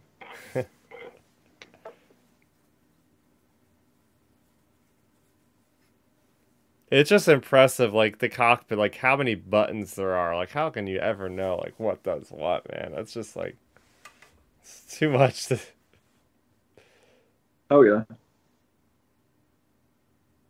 No, I love seeing some of the behind the scenes stuff for this. Like, Harrison was talking one of the behind the scenes, like, he asked George, what do I do like for the buttons and stuff in this, and he was just like, I don't know, just press them and look like you're being busy. That's too funny. Yeah, then there was like a thing about the Force Awakens, like when he came back, he like purposely asked like the people to like fix the buttons. He's like, Yep. yeah, you should add springs to these buttons. They don't feel good. And they had to like make a special Yep. trip to like alter all the buttons. Yeah, that was great. I love the behind the scenes stuff so much. It's interesting that Leia has this British accent for the scene. Or whatever you want to call it. I really think she does it though on purpose, just to mock Tarkin. I really think she's doing it just to push his buttons, because she doesn't talk like this the rest of the saga. Yeah. I really think it's just to do it because when she yells no, I think she sounds English or like normal American accent, not just like British. Mm. Well, I feel like Alderaan would be a planet that would have people talking like they're British a lot, right? It's like that very high society type of place with very nice. It's very, very old history to it. It's very regal like. All right. Oh yeah. Gosh, Carrie looks so young in this. It's crazy.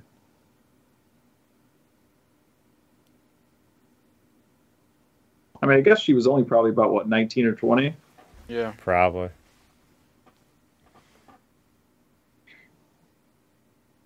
He still blew up the planet. It's craziness. What?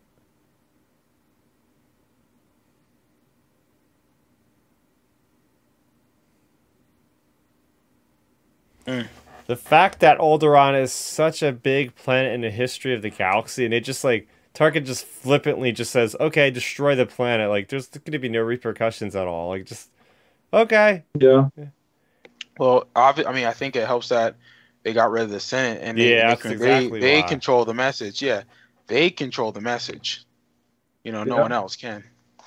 And that's that the and that thi- also helps build Tarkin's character a lot more too. I think, like, man, this guy, he'll just blow up a planet like that. Like, And Yeah. that's the thing with the that canceled Star Wars game from Amy Hennig, the Project Ragtag. The whole purpose of that game was like you're a survivor of Alderaan, and the Empire was hunting down the refugees, I guess, to like silence them about what really happened. Mm. interesting. Isn't what's his name from there? Cara Dune. Yeah, Cara Yep. Dune's from Yeah. Alderaan. Yep. Yep.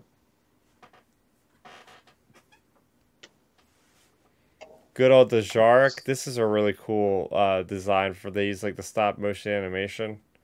Mm.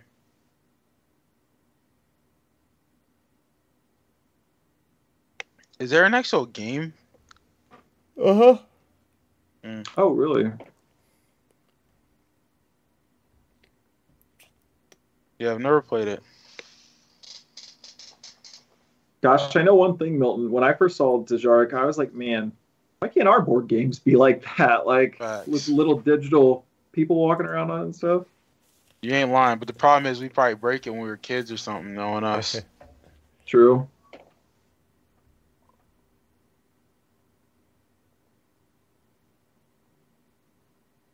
another great. I just love seeing Luke training and all this. Mhm.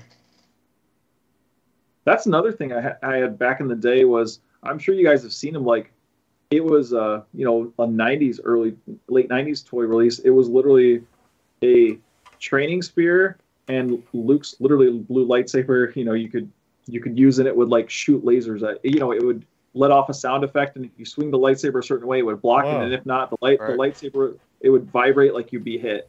I didn't even know that. Yeah, oh yeah, it was really cool. It's up in the attic here somewhere. Like if we get up there sometime, I'll get it down and show it on air. Nice. I love this perspective of Han talking about the Force as like a bunch of mumbo jumbo, and then you have Obi-Wan like, no, it's like this. Like, again, Han is like the everyday guy. It's just like he doesn't believe in his superstitious stuff. He just does his work, flies Yeah. around, and that's it. Gets paid. Well, that's the tough part right there. That whole conversation is the tough part of if you ever do anything with Solo 2, you cannot have him interact with Darth Maul. Hmm. That's the only caveat with Solo 2. And here's the thing too, right? Is the Empire. We are 19 years after the Empire's formation. They've done a pretty good job, suppressing the idea that Jedi even existed and about the Force itself. Like none of that is supposed to be common knowledge for any of the citizens. So I think that shows us as well that like, it's not the Force is not imminent in anybody's future anymore. Well, Right. that and for all intents and purposes, if you're a citizen who was just born there, younger, whatever, when Revenge of the Sith happened, if you're 10, 15 years old, oh, you just see this basically extreme religious group try to take out our chancellor of the entire galaxy. Like, that's what like, and then your chancellor comes out of it looking like a crazy, shocked up old man. Like, you're probably like, dang, the Jedi are pretty evil.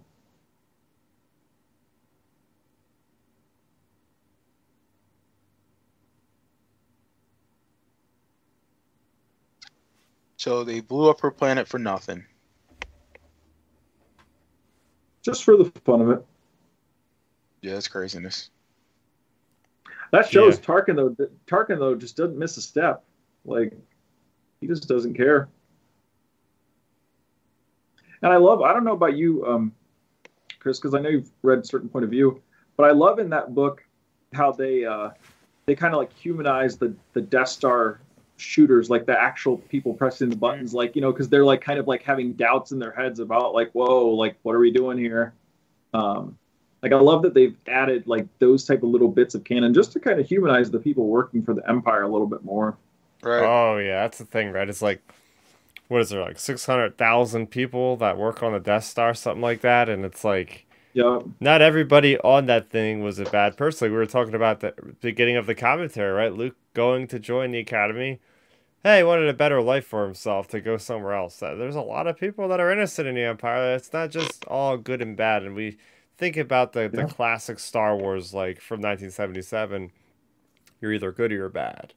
Hmm. And since then, we've had stories that are kind of like the in between, like Cassian Andor and Rogue One, just shooting an informant that probably didn't need to be killed, but he did it anyway. So yeah, not all the rebels are good. Now the Imperials are bad. oh yeah, this movie sets a hard line on that. I mean, there's no question. Every Imperial person we see on here is evil.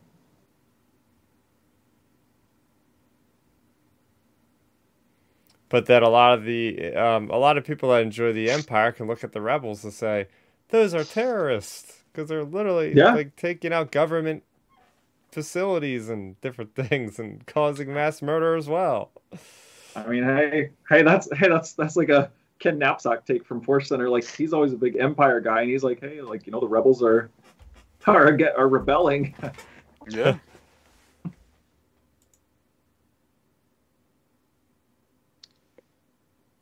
Look at Obi-Wan with the knowledge. There's alternative ways of fighting. So good. I just That's think too, like how shocked Han would be, like flying through space.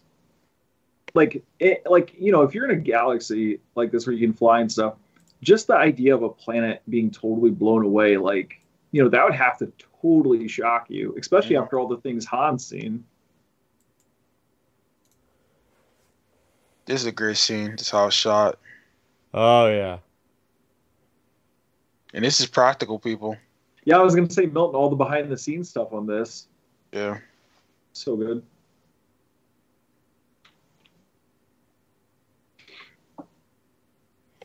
I always thought it was always very interesting with the hangar designs. Like, hey, it looks like there's a clear open window to space. Like, why aren't the people just getting sucked into the vacuum of space right now? Yeah, that Got was those pretty- shields up. Yeah. Yep. Again, I wish we had this technology.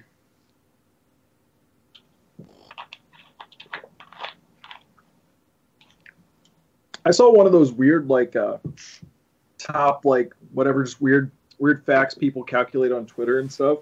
Mhm. It was from WikiHow or whatever. This was a few years ago, 5 or 6, probably 4, 5, 6 years ago. Anyways, I remember it was a tweet. It was like the calculations for us to build say the Death Star right now. It would literally be 10,000 of the world's economy combined. We can't even fathom. You can't even fathom that. How much that Wow. would be. Yeah, it So was the one of world, those the weird, whole world's monetary wealth times The whole world's- 10,000. It was times 10,000. I remember because it was times 10,000. It was like I said, it was from WikiHow or whatever. They had retweeted it, and they had done calculations or some another what it would be estimated for the steel, the workers, all the food, everything. And then of course they made educated guesses on value of the lasers and all that stuff. But it was 10,000 times the world's economy, monetary. I was Wow. what in the world? I'm about to say maybe Elon Musk can build one. Yeah, or a baby Death Star. That'd be kind of fire. Little personal one, Milton flying around. Hey, sick.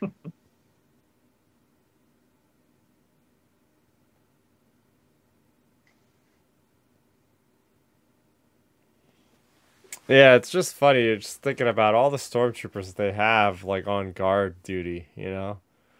These guys aren't meant to see any action ever. Who would ever attack, infiltrate the Death Star, you know? And Yeah. if you've seen a hangar, they have literally just thousands of these guys on payroll just literally standing around. See, I've seen weird stuff before saying I guess we'll get into the shooting later, but just the shoot. I don't know if people are memeing it. I've seen different people talk before the stormtroopers are purposely inaccurate because they're trying to once we get into trying to direct our main characters to different parts of the Death Star. But I don't know if that's a meme or if that's at all anything. That's funny.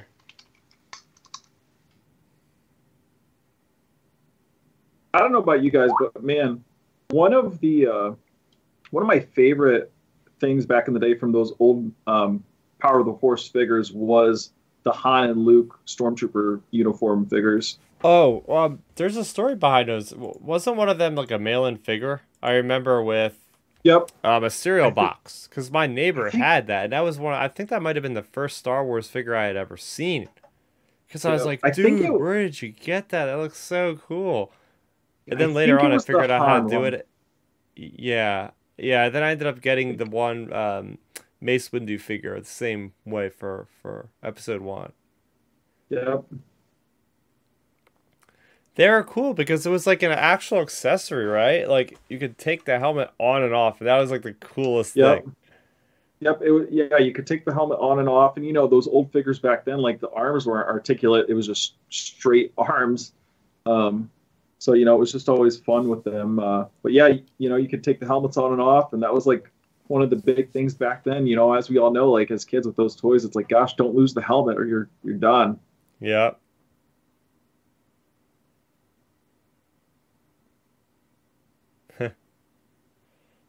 Old fossil. So, for our current recap of where we are currently, we're at 1 hour and 10 minutes while Han and Luke are discussing what to do about a princess.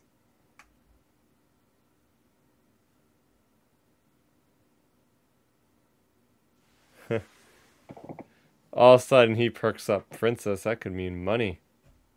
Mm-hmm. My question too is, so what was Han just gonna? Was his plan right here just to try to?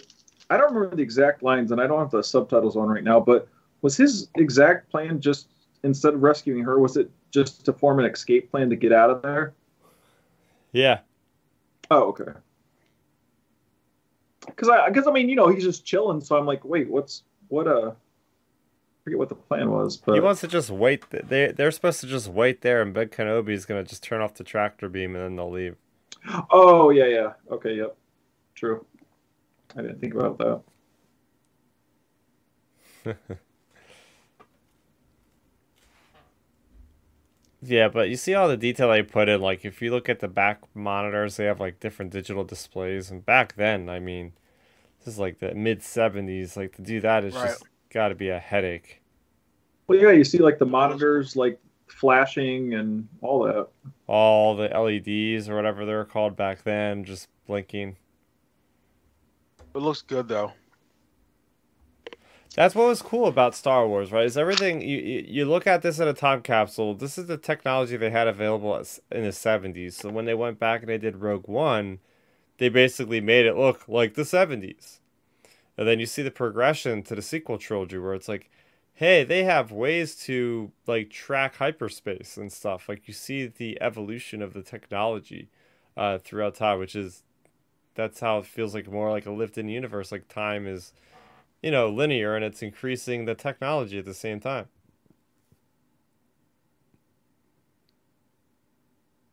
Yeah, I mean, obviously how their progression is good, but I guess the argument could be made that the prequels had a little bit more better tech, maybe mainly because it looked better. If that makes sense. Yeah, the look of the prequels was way more futuristic. I guess Yeah. I would say. But you can make that argument even about like real life in the sense of like what the 20s and the 30s were when it comes to like vehicles. Because look at the 80s.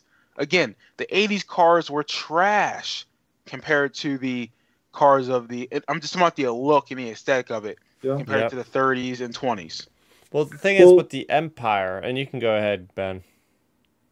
Oh, I was gonna say, yeah, like your example, Milton, like with the progression of technology from then. I mean, heck, even late '90s, early 2000s. I was actually just reading an article about it just because I saw Elon Musk talking about it briefly, but the old Concorde jets in the late '90s, early 2000s.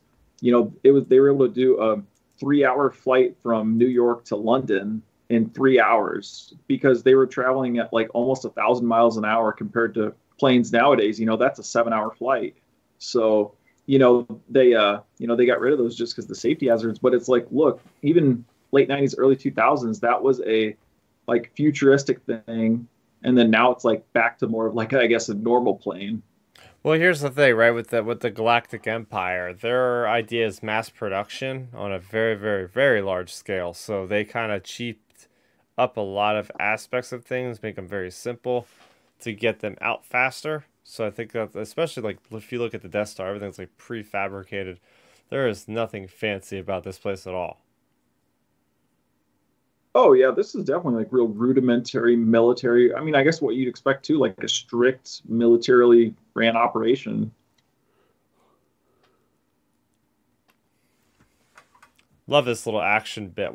Now, what are those things they're shooting? Are those like cameras, basically? Yeah, cameras. I think cameras, Yeah. locks, door Mics thing, like maybe. microphones. I don't Yeah, know. I'm thinking.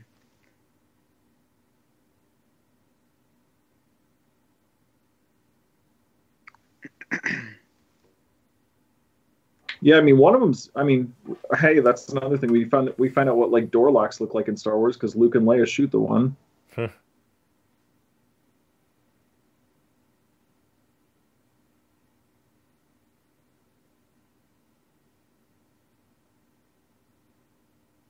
No matter what game it is, like Lego, any of the Battlefront games, like I just love exploring the Death Star missions.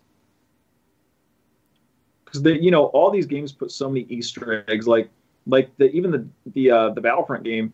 You could fall down the trash compactor to the trash compactor, right, and it kills you. Oh yeah. Huh.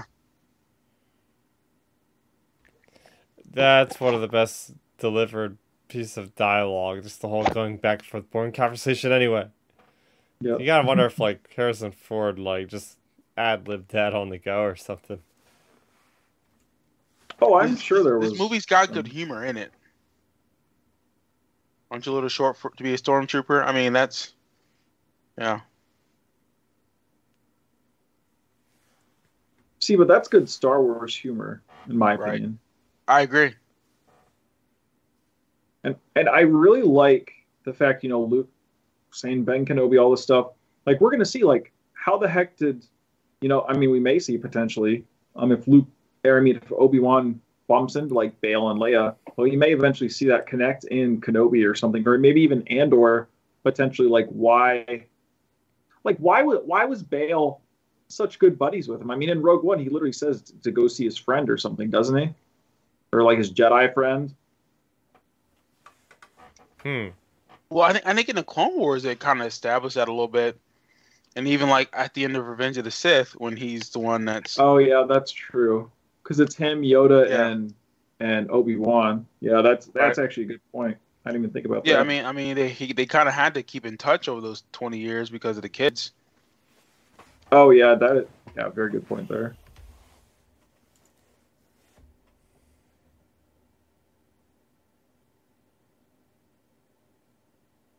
One thing I've liked consistently throughout this movie, by the way, is like, the shooting causing like smokiness.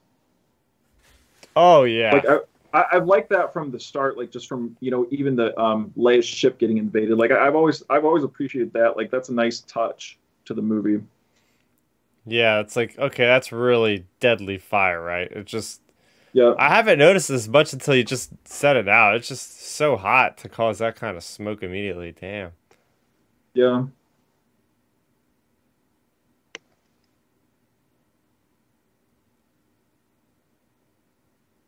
And 3PO looking all jacked up. Yeah, he's so just tarnished.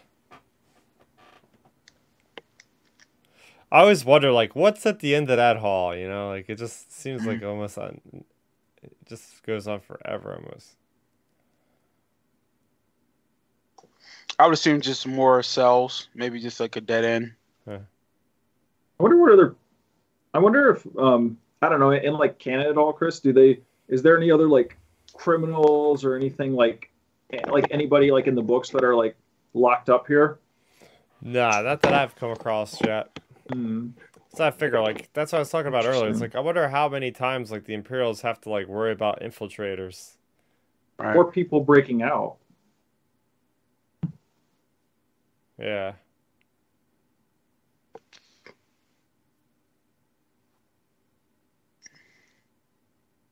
Yeah, that hall does really look endless, actually, now that you point that out. That was always a fascination of mine with Star Wars. Like, what's happening over there in the back of that place? Or what's going on over here? They do such a great job with the environment to, like, ask those questions. Right. This scene always made me laugh when I was a kid. Always. It's Chewie makes me laugh in this scene because I don't know if you guys notice what he does. Like, you're out here trying to escape the trash compactor, and he's just banging on the door. Yep. Mm-hmm. I'm like, come on, Chewie, that's not helping nobody. That's great. Oh man. See, this would bug me out. Ugh. I feel like there's more audio that I haven't heard before, but it also could be because I'm actually wearing headphones, which I don't usually do watching movies like this. Yeah. Again, I've watched this movie 50 times, and there's still stuff I'm picking up that I didn't notice before. Oh, yeah. Man, Milton, I don't know about you. You kind of semi-mentioned it, but man, if I fell in that garbage compactor, I'd be about done just with how nasty it looks like. It'd be over. It'd be over. I'd be done. Like I would, trifling. And then Yeah, if a do you guys creature remember touches you, those old like, like micro machines, like little play sets that were like the yep, helmet or the Hmm. face of a character, and you like open it up and it's like a little play set inside? yep, Yeah. I think there's one with that. I think I have the one that's like Darth Vader's helmet, and they have like a whole little area with this, and it's just like a little mini Dianoga head that pops up, which is I remember being obsessed with that thing. yep. Oh, those micro machines are classics.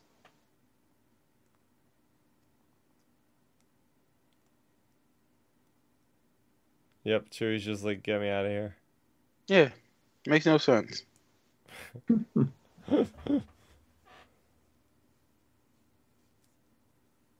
And it is really cool. I love the pacing of this movie. Like you go from that high flying pace to like basically dead stop. I mean, we're dead stop with the characters, you know. Right.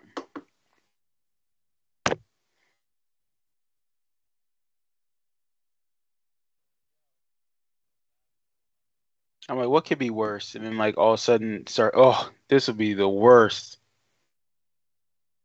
Oh, this would be a horrible way to go out.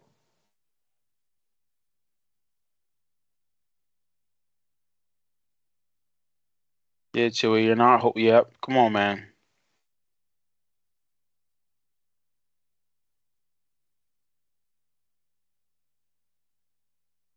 That's crazy. And then I just love how Luke just going crazy, like 3PO, shut up and listen. Hmm.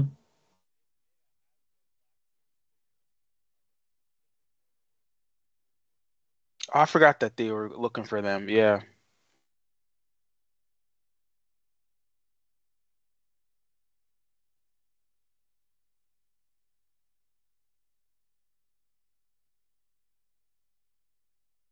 Okay, 3PO. Thinking on the fly. Hey, it adds more to the thing to like Chris saying, you know, how sentient like the droids have become. Mhm. Like thinking like that on the fly.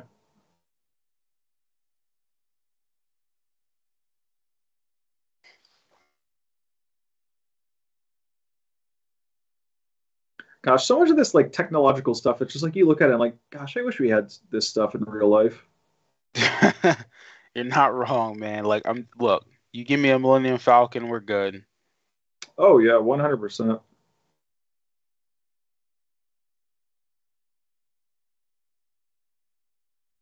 Ugh. Now why is she trying to climb on top?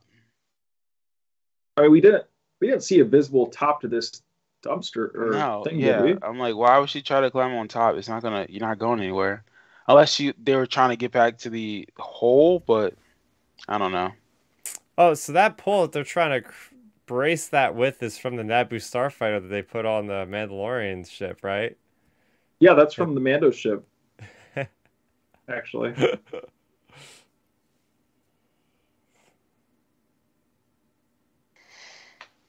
I like the music track at this point. It's just very suspenseful. Like, what's gonna Oh happen? yeah.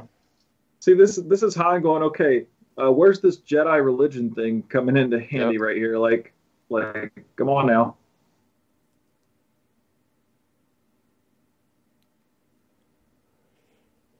Yeah, I'll be panicking too, man. Just like shut it all down.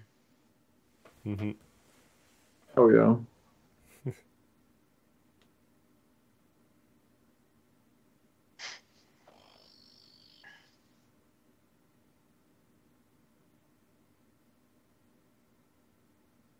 I love this part. They're dead. Nope. Yeah, right. Curse my middle body.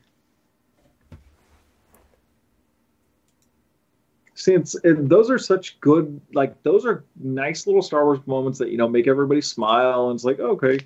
this is good. Now, for this upcoming scene, well, he does the whole like undo the tracker, which is cool. But have you guys seen the rendition of Obi-Wan versus or Ben Kenobi versus Darth Vader Oh yeah. on YouTube? Dude, if they, honest to God, if they just splice that into this movie, this be a perfect movie without question. Because that saber battle is fire. Oh Oh yeah, my it's gosh. incredible. So good. I watch it all the time. It's so dope.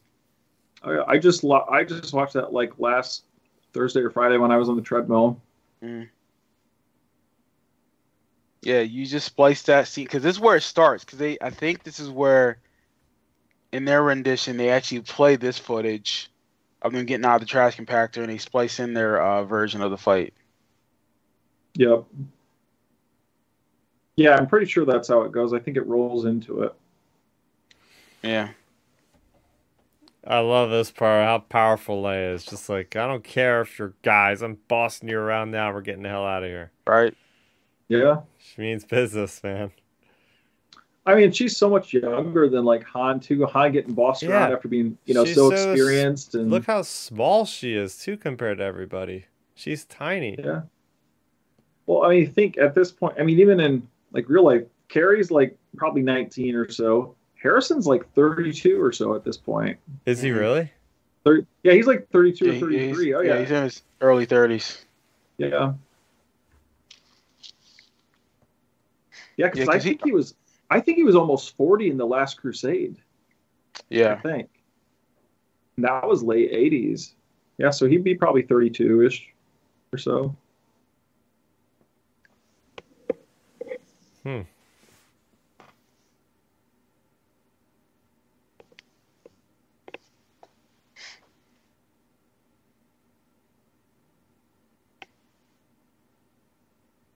Yeah, those two troopers like, hey, what's going on? We're not really doing nothing, blah, blah, blah. Yeah.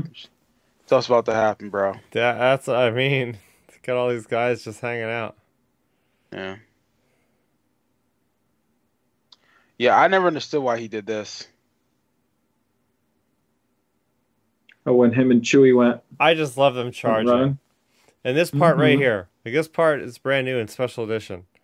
Like, you see, like, the TIE fighters and, like, literally, like, a whole legion of stormtroopers just standing there. Mm-hmm. Like, wrong way.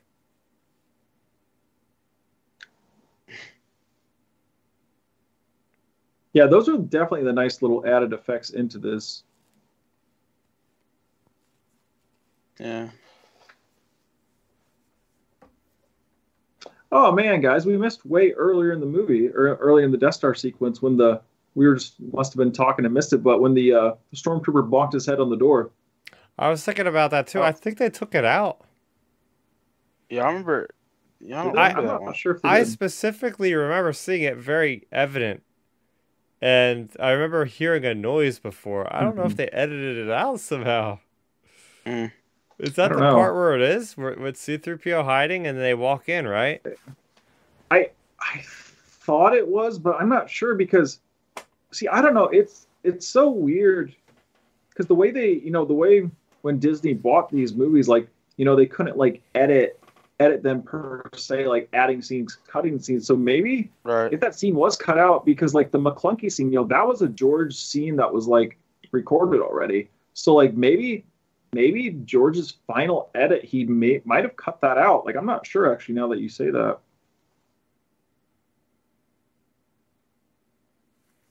Which it's just hilarious. George Lucas had Greedo say McClunky in his final edit.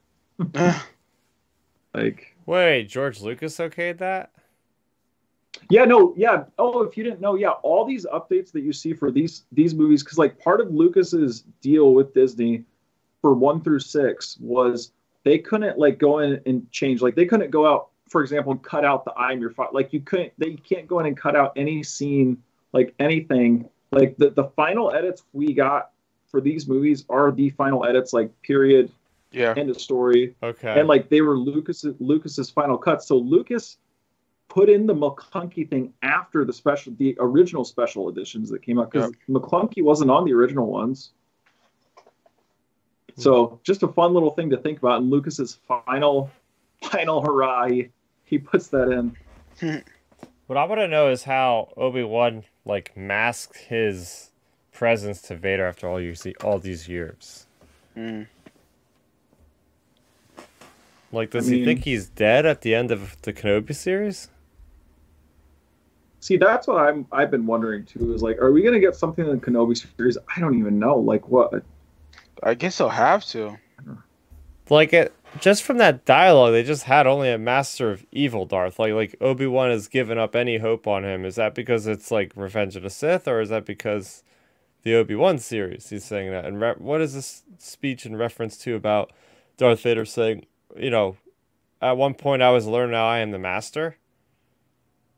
So is he still the learner in the series? And he I'm gets thinking the maybe lesson that he's the master? right. I think I said it before. They have to, the audience and the Inquisitors are gonna have to feel like Obi-Wan is dead. Well, we'll know he's not, but they'll have to convince the Inquisitors and Vader that he died. Yeah, because the And I Inquisitors can are see still them. around and rebels, so why wouldn't they Yeah, still go after him if he was alive? right. Yeah, I can see Obi-Wan somehow manipulating just to make him seem like he's dead. Yeah. Oh yeah. Maybe Or, I don't know. yeah. Maybe if they're fighting, maybe have like a building type collapse, like something like how Ahsoka and Vader had in Rebels. Like maybe have something collapse and Vader just assumes he's dead or Yeah. something. Right. I'm guessing.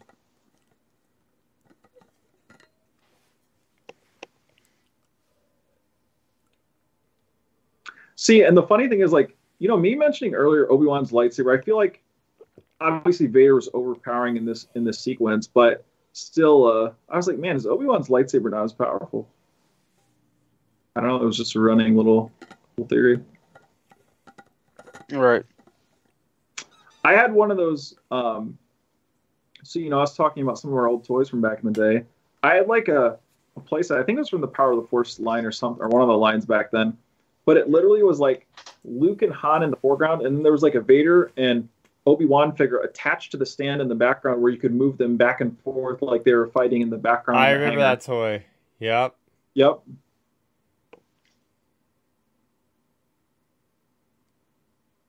Wow.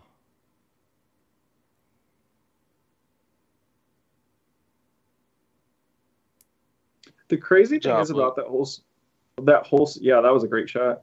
The crazy thing is about that whole sequence is the fact that, like, in a certain point of view, like Obi-Wan actually felt pain there. Like, Yeah. it wasn't just turned into a ghost. Like, it was like, Obi-Wan like literally feels like extreme pain in that moment.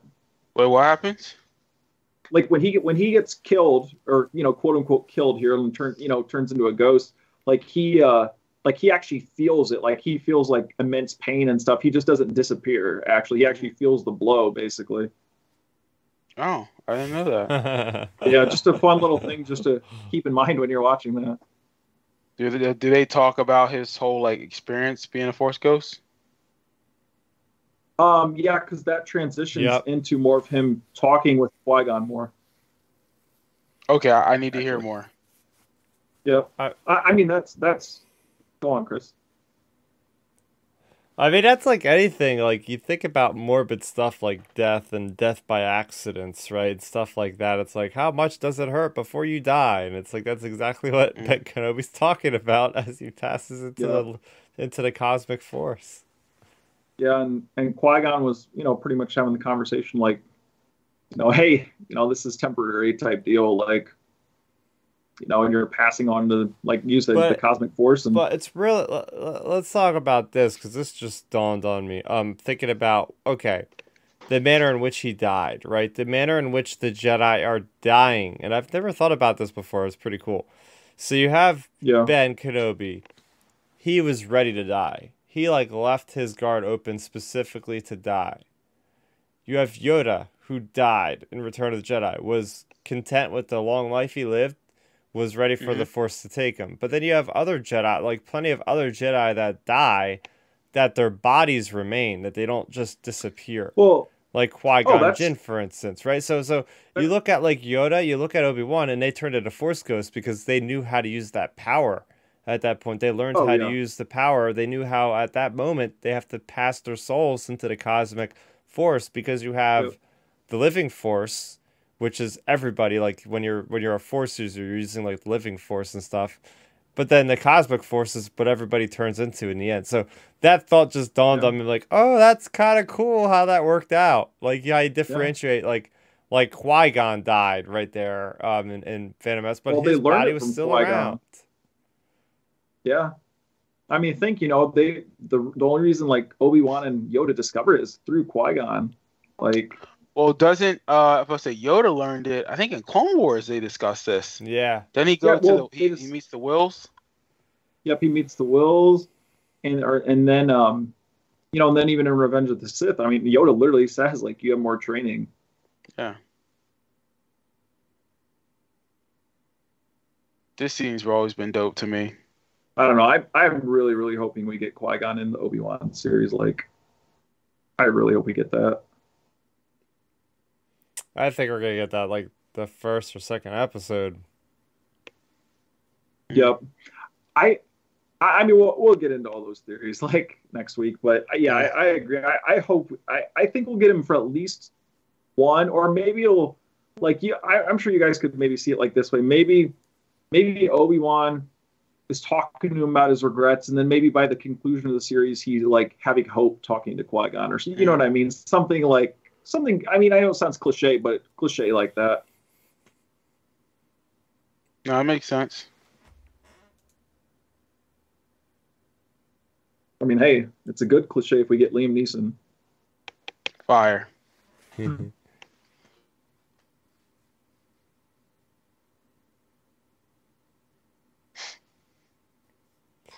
See, there's Han Solo being so full of himself, he could have prevented the whole matter if he would have just said, okay, let's park the ship somewhere else and get rid of the tracker and then go. Right. He's like, I just want that money. I love in the Family Guy Star Wars. Leia's like, well, Luke, I'm sorry you're so sad over the person you met 3 days ago. That's crazy. It's a good point, though. Wait, say that again? He didn't know Obi-Wan for 3 days. No, I know, but I'm saying like the context of like Family Guy, just poking fun at it. Just seeing it like say this movie wise, like just poking fun at it.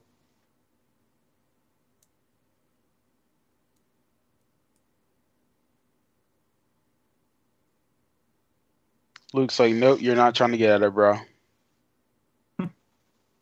Huh. Yavin 4. Yeah, now see, this is new. This is a new shot right here. I love it. Going under the planet, that's neat. These new shots are so cool. Yeah, because like I remember the sky used to be red. Yep. Wait, what? Yeah, I think in the original cut, the sky was red. It wasn't blue, was it? No, it was like red, almost like it was either sunset, I would guess you would say. It was like really red looking, yeah. Wow. Really, okay. Yeah. I want to know more about these Massassi temples, man.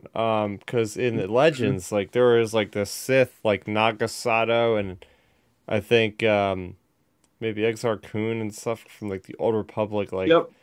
This was their area, and we were talking last week about Tales of the Jedi, so I'm like, ooh, I hope that they delve into stuff like this.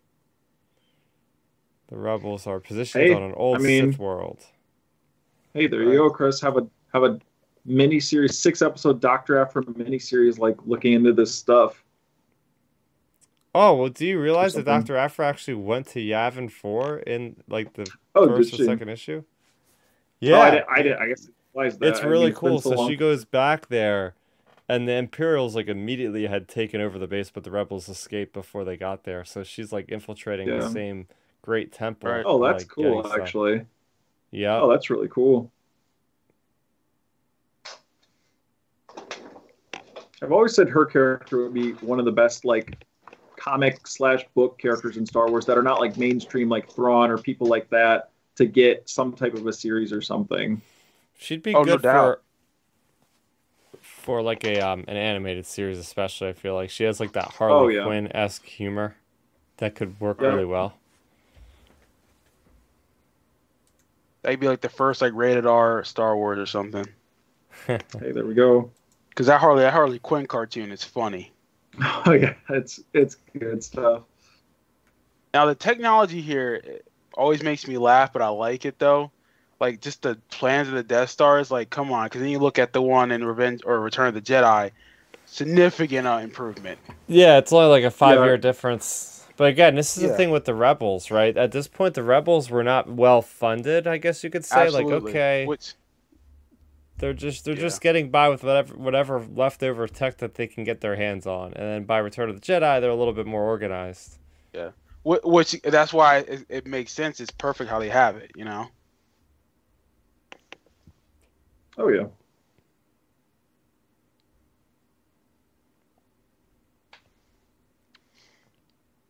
Now I believe in this upcoming scene when Luke is about to get his X-wing. I think in the deleted scene, the commander mentions that he knew his father. He's like, "I remember your father, Yep.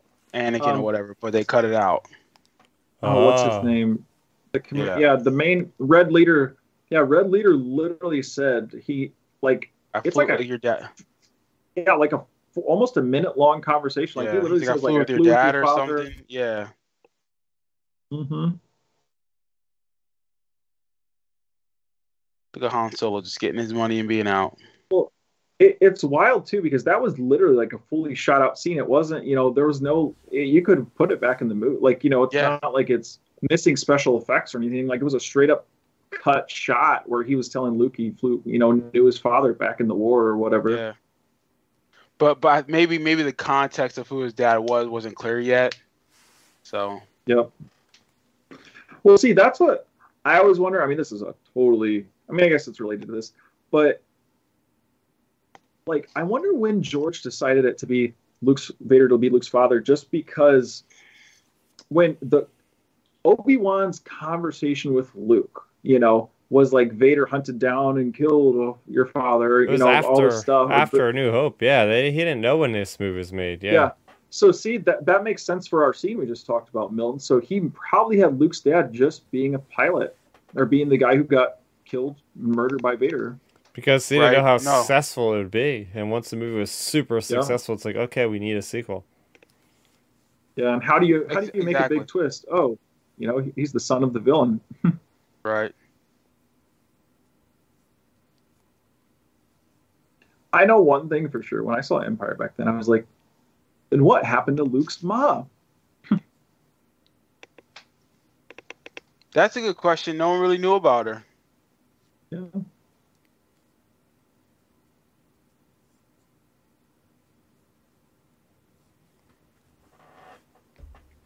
Now that's the Red Leader, correct? Did was he in Rogue One? Yeah, Yeah, Red Leader. Yeah, he's the main guy, one of the main. Red Leader or Gold Leader was there, right? yeah. I think they both were in the fight in Rogue One, weren't they? I think there was like unused footage that they used to shoot those pilots. Yeah, Yeah, yeah, yeah. It was unused footage for those X-wing pilots they found at like Lucasfilm's archives or whatever. Mhm.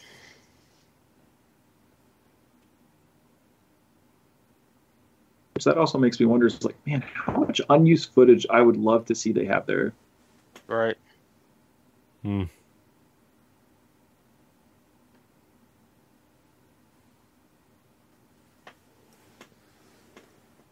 This whole entire like dog battle or say space battle is a significant improvement from the original cut.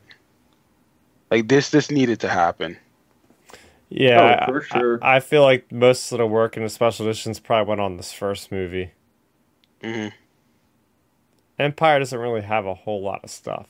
Return of Right. the Jedi does have like entire sequences that are new. Um, Yeah.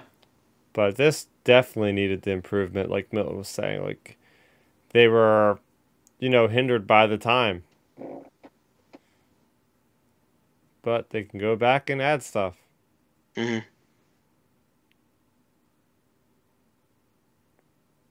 New scene right here. Oh, I like the X-Wings taking off. There you yep. go. I forgot about that scene actually. But I guess that was just a little blink and you miss it type thing. Right.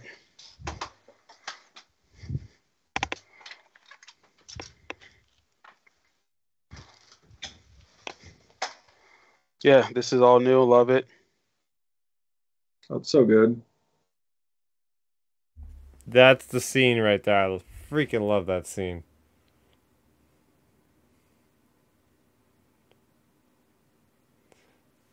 Little did we know that Red 5, he's replacing the guy that was lost on the Battle of Scarif. Oh yeah, that's such a good like. I'm so glad. I was a little nervous when going into Rogue One. Like I was like, man, or once we got to the X-wing sequence, I was like, I wonder what they're gonna do with Red 5, and they answered that really quickly.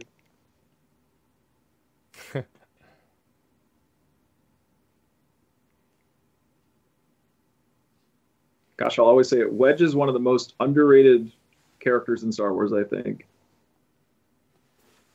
I agree. He wasn't used enough. Yeah, I Like really in the films, he wasn't used enough. Yeah, they use him a lot in the books. Like, oh yeah, books and everything. He's been expanded really well. But man, I would have loved to seen him be with like. I mean, I guess he's a pilot, so who knows what his skill set would be. But I would have loved to seen him more as like, being included on the ground in the Battle of Endor with Han and them. Like I don't know, or just or something like just even on Empire Strikes Back a little more. Like just right. I wish they would have used him more. Oh, you're not wrong. Like absolutely. Because Dennis Lawson plays him great. That was one of my favorite cameos for episode 9 too. I love seeing him back.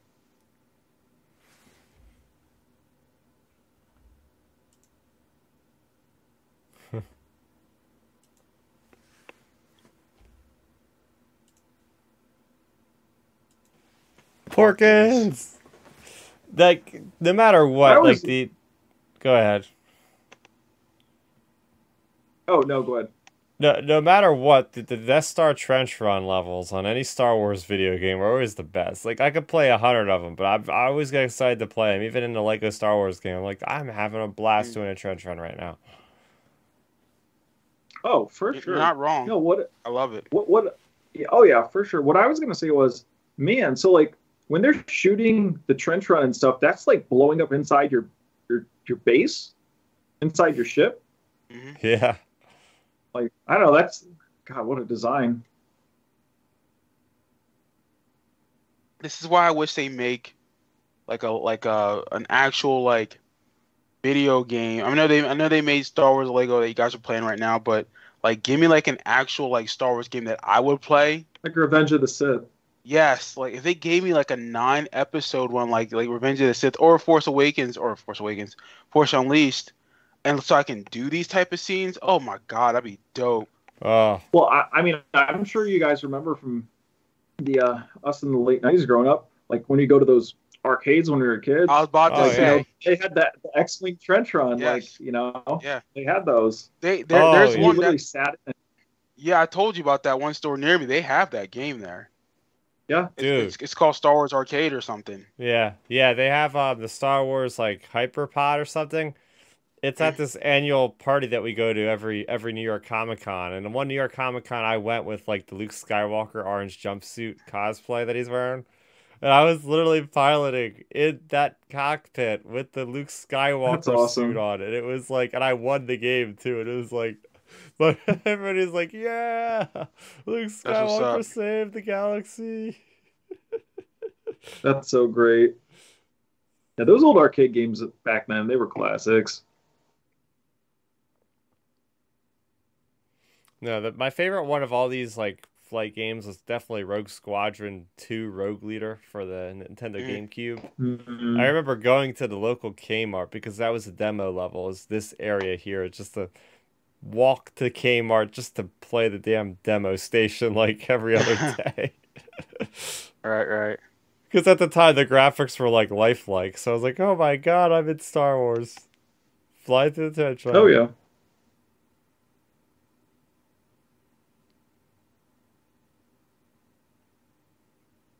They really make it believable with the way those fighters are flying. Like the guy's like jumping up in his seat, like he's got the turbulence, Mm.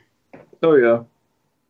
Yeah, it just I don't know. These graphics still hold up, dude. It's so fire. I really hope that we get this Rogue Squadron movie because I could really dig like an entire movie like this, you know? Oh yeah. We only get 20 minutes of this. Imagine like an entire 2-hour movie of most of this kind of thing.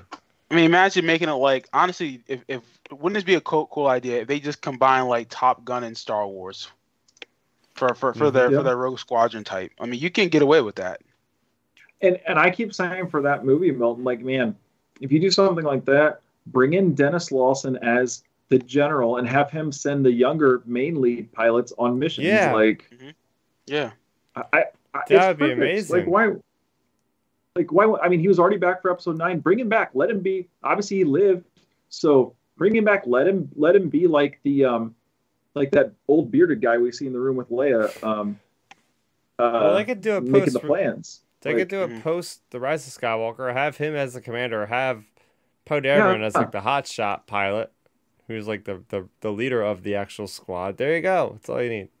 yeah, easy enough. Like, Again, Top I Gun. just, yeah, exactly. Top Like Gun. you did do Top Gun 1 movie with Rogue Squadron, Chris. You got your film or your show. Yeah, Which is why I'm like, why are they having a hard time? I know making a movie is not easy, but it seems like we're just making it seem easy right now. Like I don't know why they would Yeah. have trouble with Patty I Jenkins don't get making it. it. Like, I mean, I know there's issues, there's drama in Hollywood, but come on, man. Like, nah, we're making this movie. We know the fans see want where this. creative differences. Yeah. All right, Kathleen. All right, well, like I say, if they don't announce it, if they don't give us an update 3 weeks from now at Celebration, then we know it's not happening. Mm. If they don't Oh, say anything about Rogue 100%. Squadron, it's like, okay, that movie's not what happened. That's no.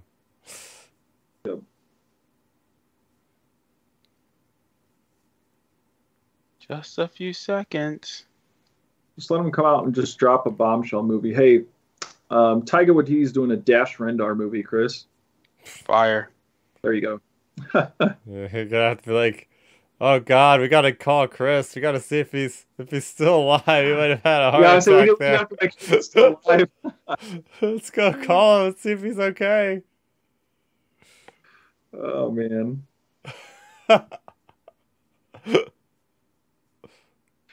And he missed. Come on, dude. I know.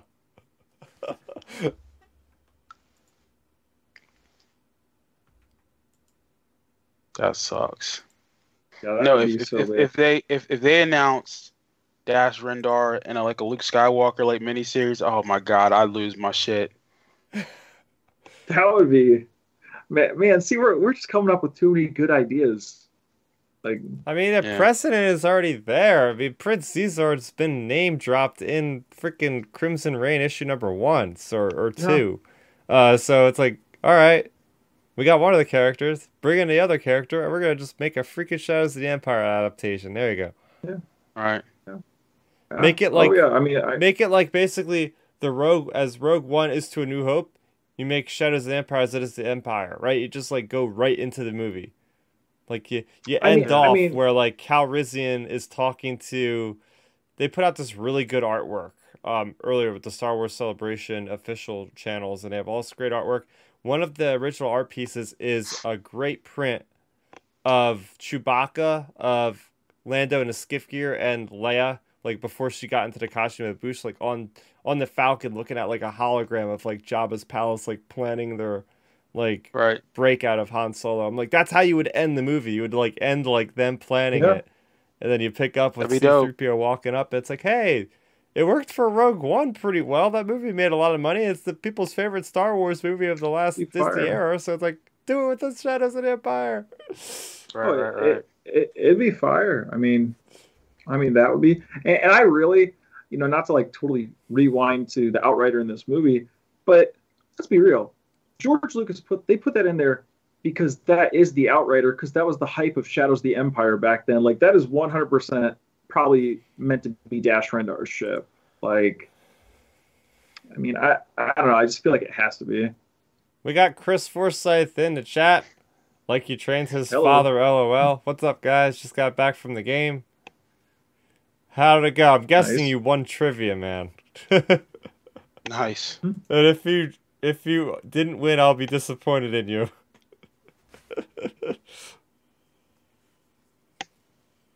We use the Force, Luke.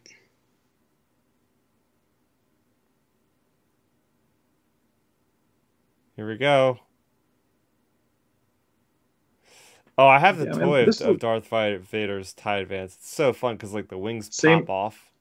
You Mm. press a button, Oh, they same pop here. off. Yep, I have that one.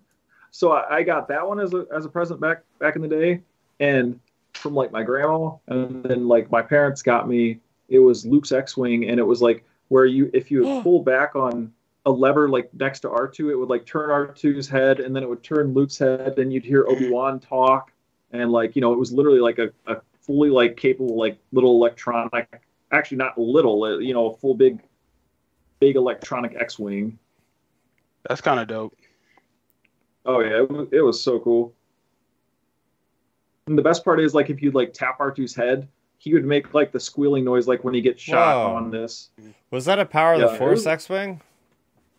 Yep, that's exactly what it was. I'm pretty sure. I was always so envious of my friend had one of them, and they're just I remember how big that thing was, especially as a kid. Yeah. Like your hands are so small to like pick up the X-Wing. Yeah, It was like freaking felt like it was 3 feet long or something. It was freaking yeah. big.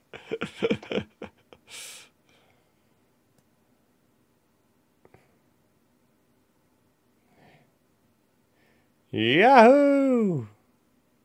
I love the shot of that Falcon with that sun, Yeah. like a lens flare type of effect. It looks so sick. Oh yeah. Now blow this thing, kid, and go home. I love that line. Ooh. Yeah, that sound effects for this is so dope. Oh, it Oh, yeah, really is. so- That's a good shot. We got to talk about next week about the Apple put out a Lucasfilm little 16-minute video about the sound design for Star Really? Wars, and it's just real quick, but it's pretty impactful. Like after watching that, Oh, cool. you really get a good idea of they literally use like for one scene they could use like 1,000 different tracks of sound effects. It's insane. For like Revenge of the Sith, they did like the Order 66 sequence, and it was like insane. They would take like layers of sound out, and it would be like, whoa, I didn't realize like how much sound is in this actual shot. Mm. So Interesting. we'll definitely talk about that in the Boba Fett documentary, which had some really awesome stuff I seen in there as well. Interesting. Yeah, we'll definitely have to check it out. It's just such a good feeling at the end of this movie, right? Like you just blew up the Death Star, you conquered evil. Darth Vader might still be out there, but the rebels saved the day. Yeah. Mm. Well, for all we know, Vader's basically the only, like if you watch this movie straight up, Vader's pretty much the only bad guy left in the whole galaxy. So it's like, oh, what's he gonna do? Mm. And I mean, you even mentioned it to start the commentary melt. Like you were like, hey, this is like out of all the Star Wars movies, this is the perfect beginning and ending to a Yep. movie. Oh, okay. is. So, yeah, I mean, this song, man. Oh man, is this gonna get you hyped up? I love this scene. I love this chamber. I kind of wish they would have kept this base around more because this is a dope chamber. It's a dope base for these people and how like all the different ranks you get to see it. I love that yellow jacket that Luke's wearing. I'm gonna be wearing that same costume in 3 weeks. Yeah, I've always liked That's that one. great. That uni's fire. I want to get the Han Solo jacket from Empire Strikes Back. The blue one Yeah. that he wears, dude. That's like $400 to get. Wait, Oh, what? yeah. It's like a $400 jacket. If you Wait, want to get like which a nice one? authentic, the blue one that he wears when he's inside Echo Base. The coat? Before, not the coat. It's the blue thin jacket. Oh, how the heck is that thing worth $400? I don't know. Listen, Yeah. You could get just a similar looking one. I'll say I can buy 2 pairs of Jordans for $400. Okay, Hmm. just saying.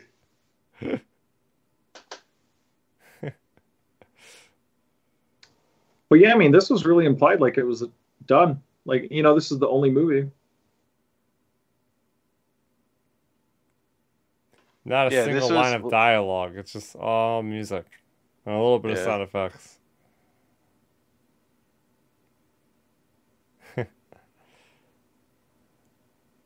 There we go. That's a wrap on A New Hope. Yep. Such a great movie. Written and directed by George Lucas. Gary Kurtz produced it. So Gary Kurtz produced the first two, and I believe Howard Kazanjian he produced the last one. Yeah. Yeah, I think that sounds correct, right? Yeah. Yep, we got Chris saying in chat it was the Phillies game, Star Wars night, but we lost. Still got the giveaway, which is a hat, a personal pick, and I got Kenobi posters for days, so hit me up if you want one. Okay. Nice. And he's saying he's seen the same jacket for $200. Yeah. Oh wait, he can wait. He knows where to get the jacket at. Yeah, he said he could get it for $200 or something. That's what's Send a link Milton's way. Please send a link. You can send it to me on Instagram or Twitter. I don't care. I mean, Chris, you can put my you can put my Instagram handle in the chat. I don't even care. Because I probably been more active on Instagram, obviously. So like you're gonna have to tell me what it is, man, because I'm never on Instagram.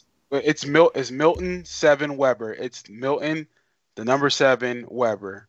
Like, yeah, Chris. If you got that link, you can send it to me. I don't care, because that'd be fire. He says he's got you. Yeah, so I want to check out this jacket because that jacket is so dope, man. Like literally, that blue jacket is so fire.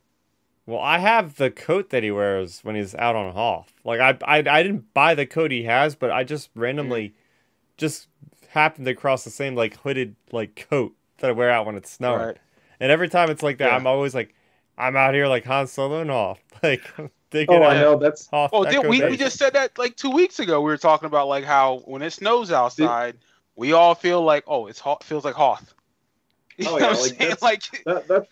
That's one thing. Like with me, like don't get me wrong, I don't like the snow or any of that stuff, but one of the best parts about it when it's that cold out is I love busting out the parka I have because it's literally just like a black parka and it has like the fur, the hood, and all that stuff, and it's it's like man, I feel like Luke and Han out here and like the rebels like on Hoth. It's always such a nice feeling being a Star Wars fan when the winter comes like that. Right. Oh man, but yeah, there we go. I mean, it was great that we were able to do this on May the 4th. I feel like that's one hell of a way to go out swinging as we get near the midnight hour here on the East Coast. So, got this one just in time. And well, you know what tomorrow is, everybody? Revenge of the 5th. Facts. And Halo Day. Oh yeah, gotta watch a new episode of Halo. I think we got like 2 or 3 episodes left of that series, and Doctor Strange and the Multiverse of Madness. I'm seeing that tomorrow night. So, I still haven't watched Halo yet. I need to, and I still haven't. I watched the first episode of Moon Knight. It's a weird show to me. Is it good? I think Chris is really liking it. To me, I can't lie, Chris. Here we go. Outer Rim Transmission Moon Knight edition. The first 2-3 episodes were good, but I can't lie. Like the show, like for me not being like mega into the comics of like Marvel and stuff, like to me it's almost starting to become like kind of a chore to watch it because it's like, oh man, it feels like it's really dragging. But I'm gonna watch, of course, the finale probably tonight or tomorrow. But it like the last 3 episodes, it just felt like it's like, man, get to the point, like. But that's just me. Yeah, I've gotten that consensus from a lot of people, even my coworkers kind of said the same thing. I was on board all the way till the end, and I was satisfied with the conclusion. I'll tell you that much. I was actually pleasantly satisfied with it. Okay. Yeah. I'll check it out eventually. Chris. I'll watch it eventually. Now that all 6 are out, I'll try to power through it in a day or 2. Mm-hmm. There you go. But yeah, as for us for the next couple of weeks, we're going to do, I think we got 2 episodes left, if I'm doing my calculations correctly here. Yeah, basically have 2 episodes left until I go away for Celebration. So the next 2 episodes, we'll just be breaking down some news and talking more about a preview for Celebration the week before. So for everybody that wants to find out that is not already subscribed, go ahead and subscribe to the channel. That way you'll get notified if you hit that notification bell icon for when the videos go up.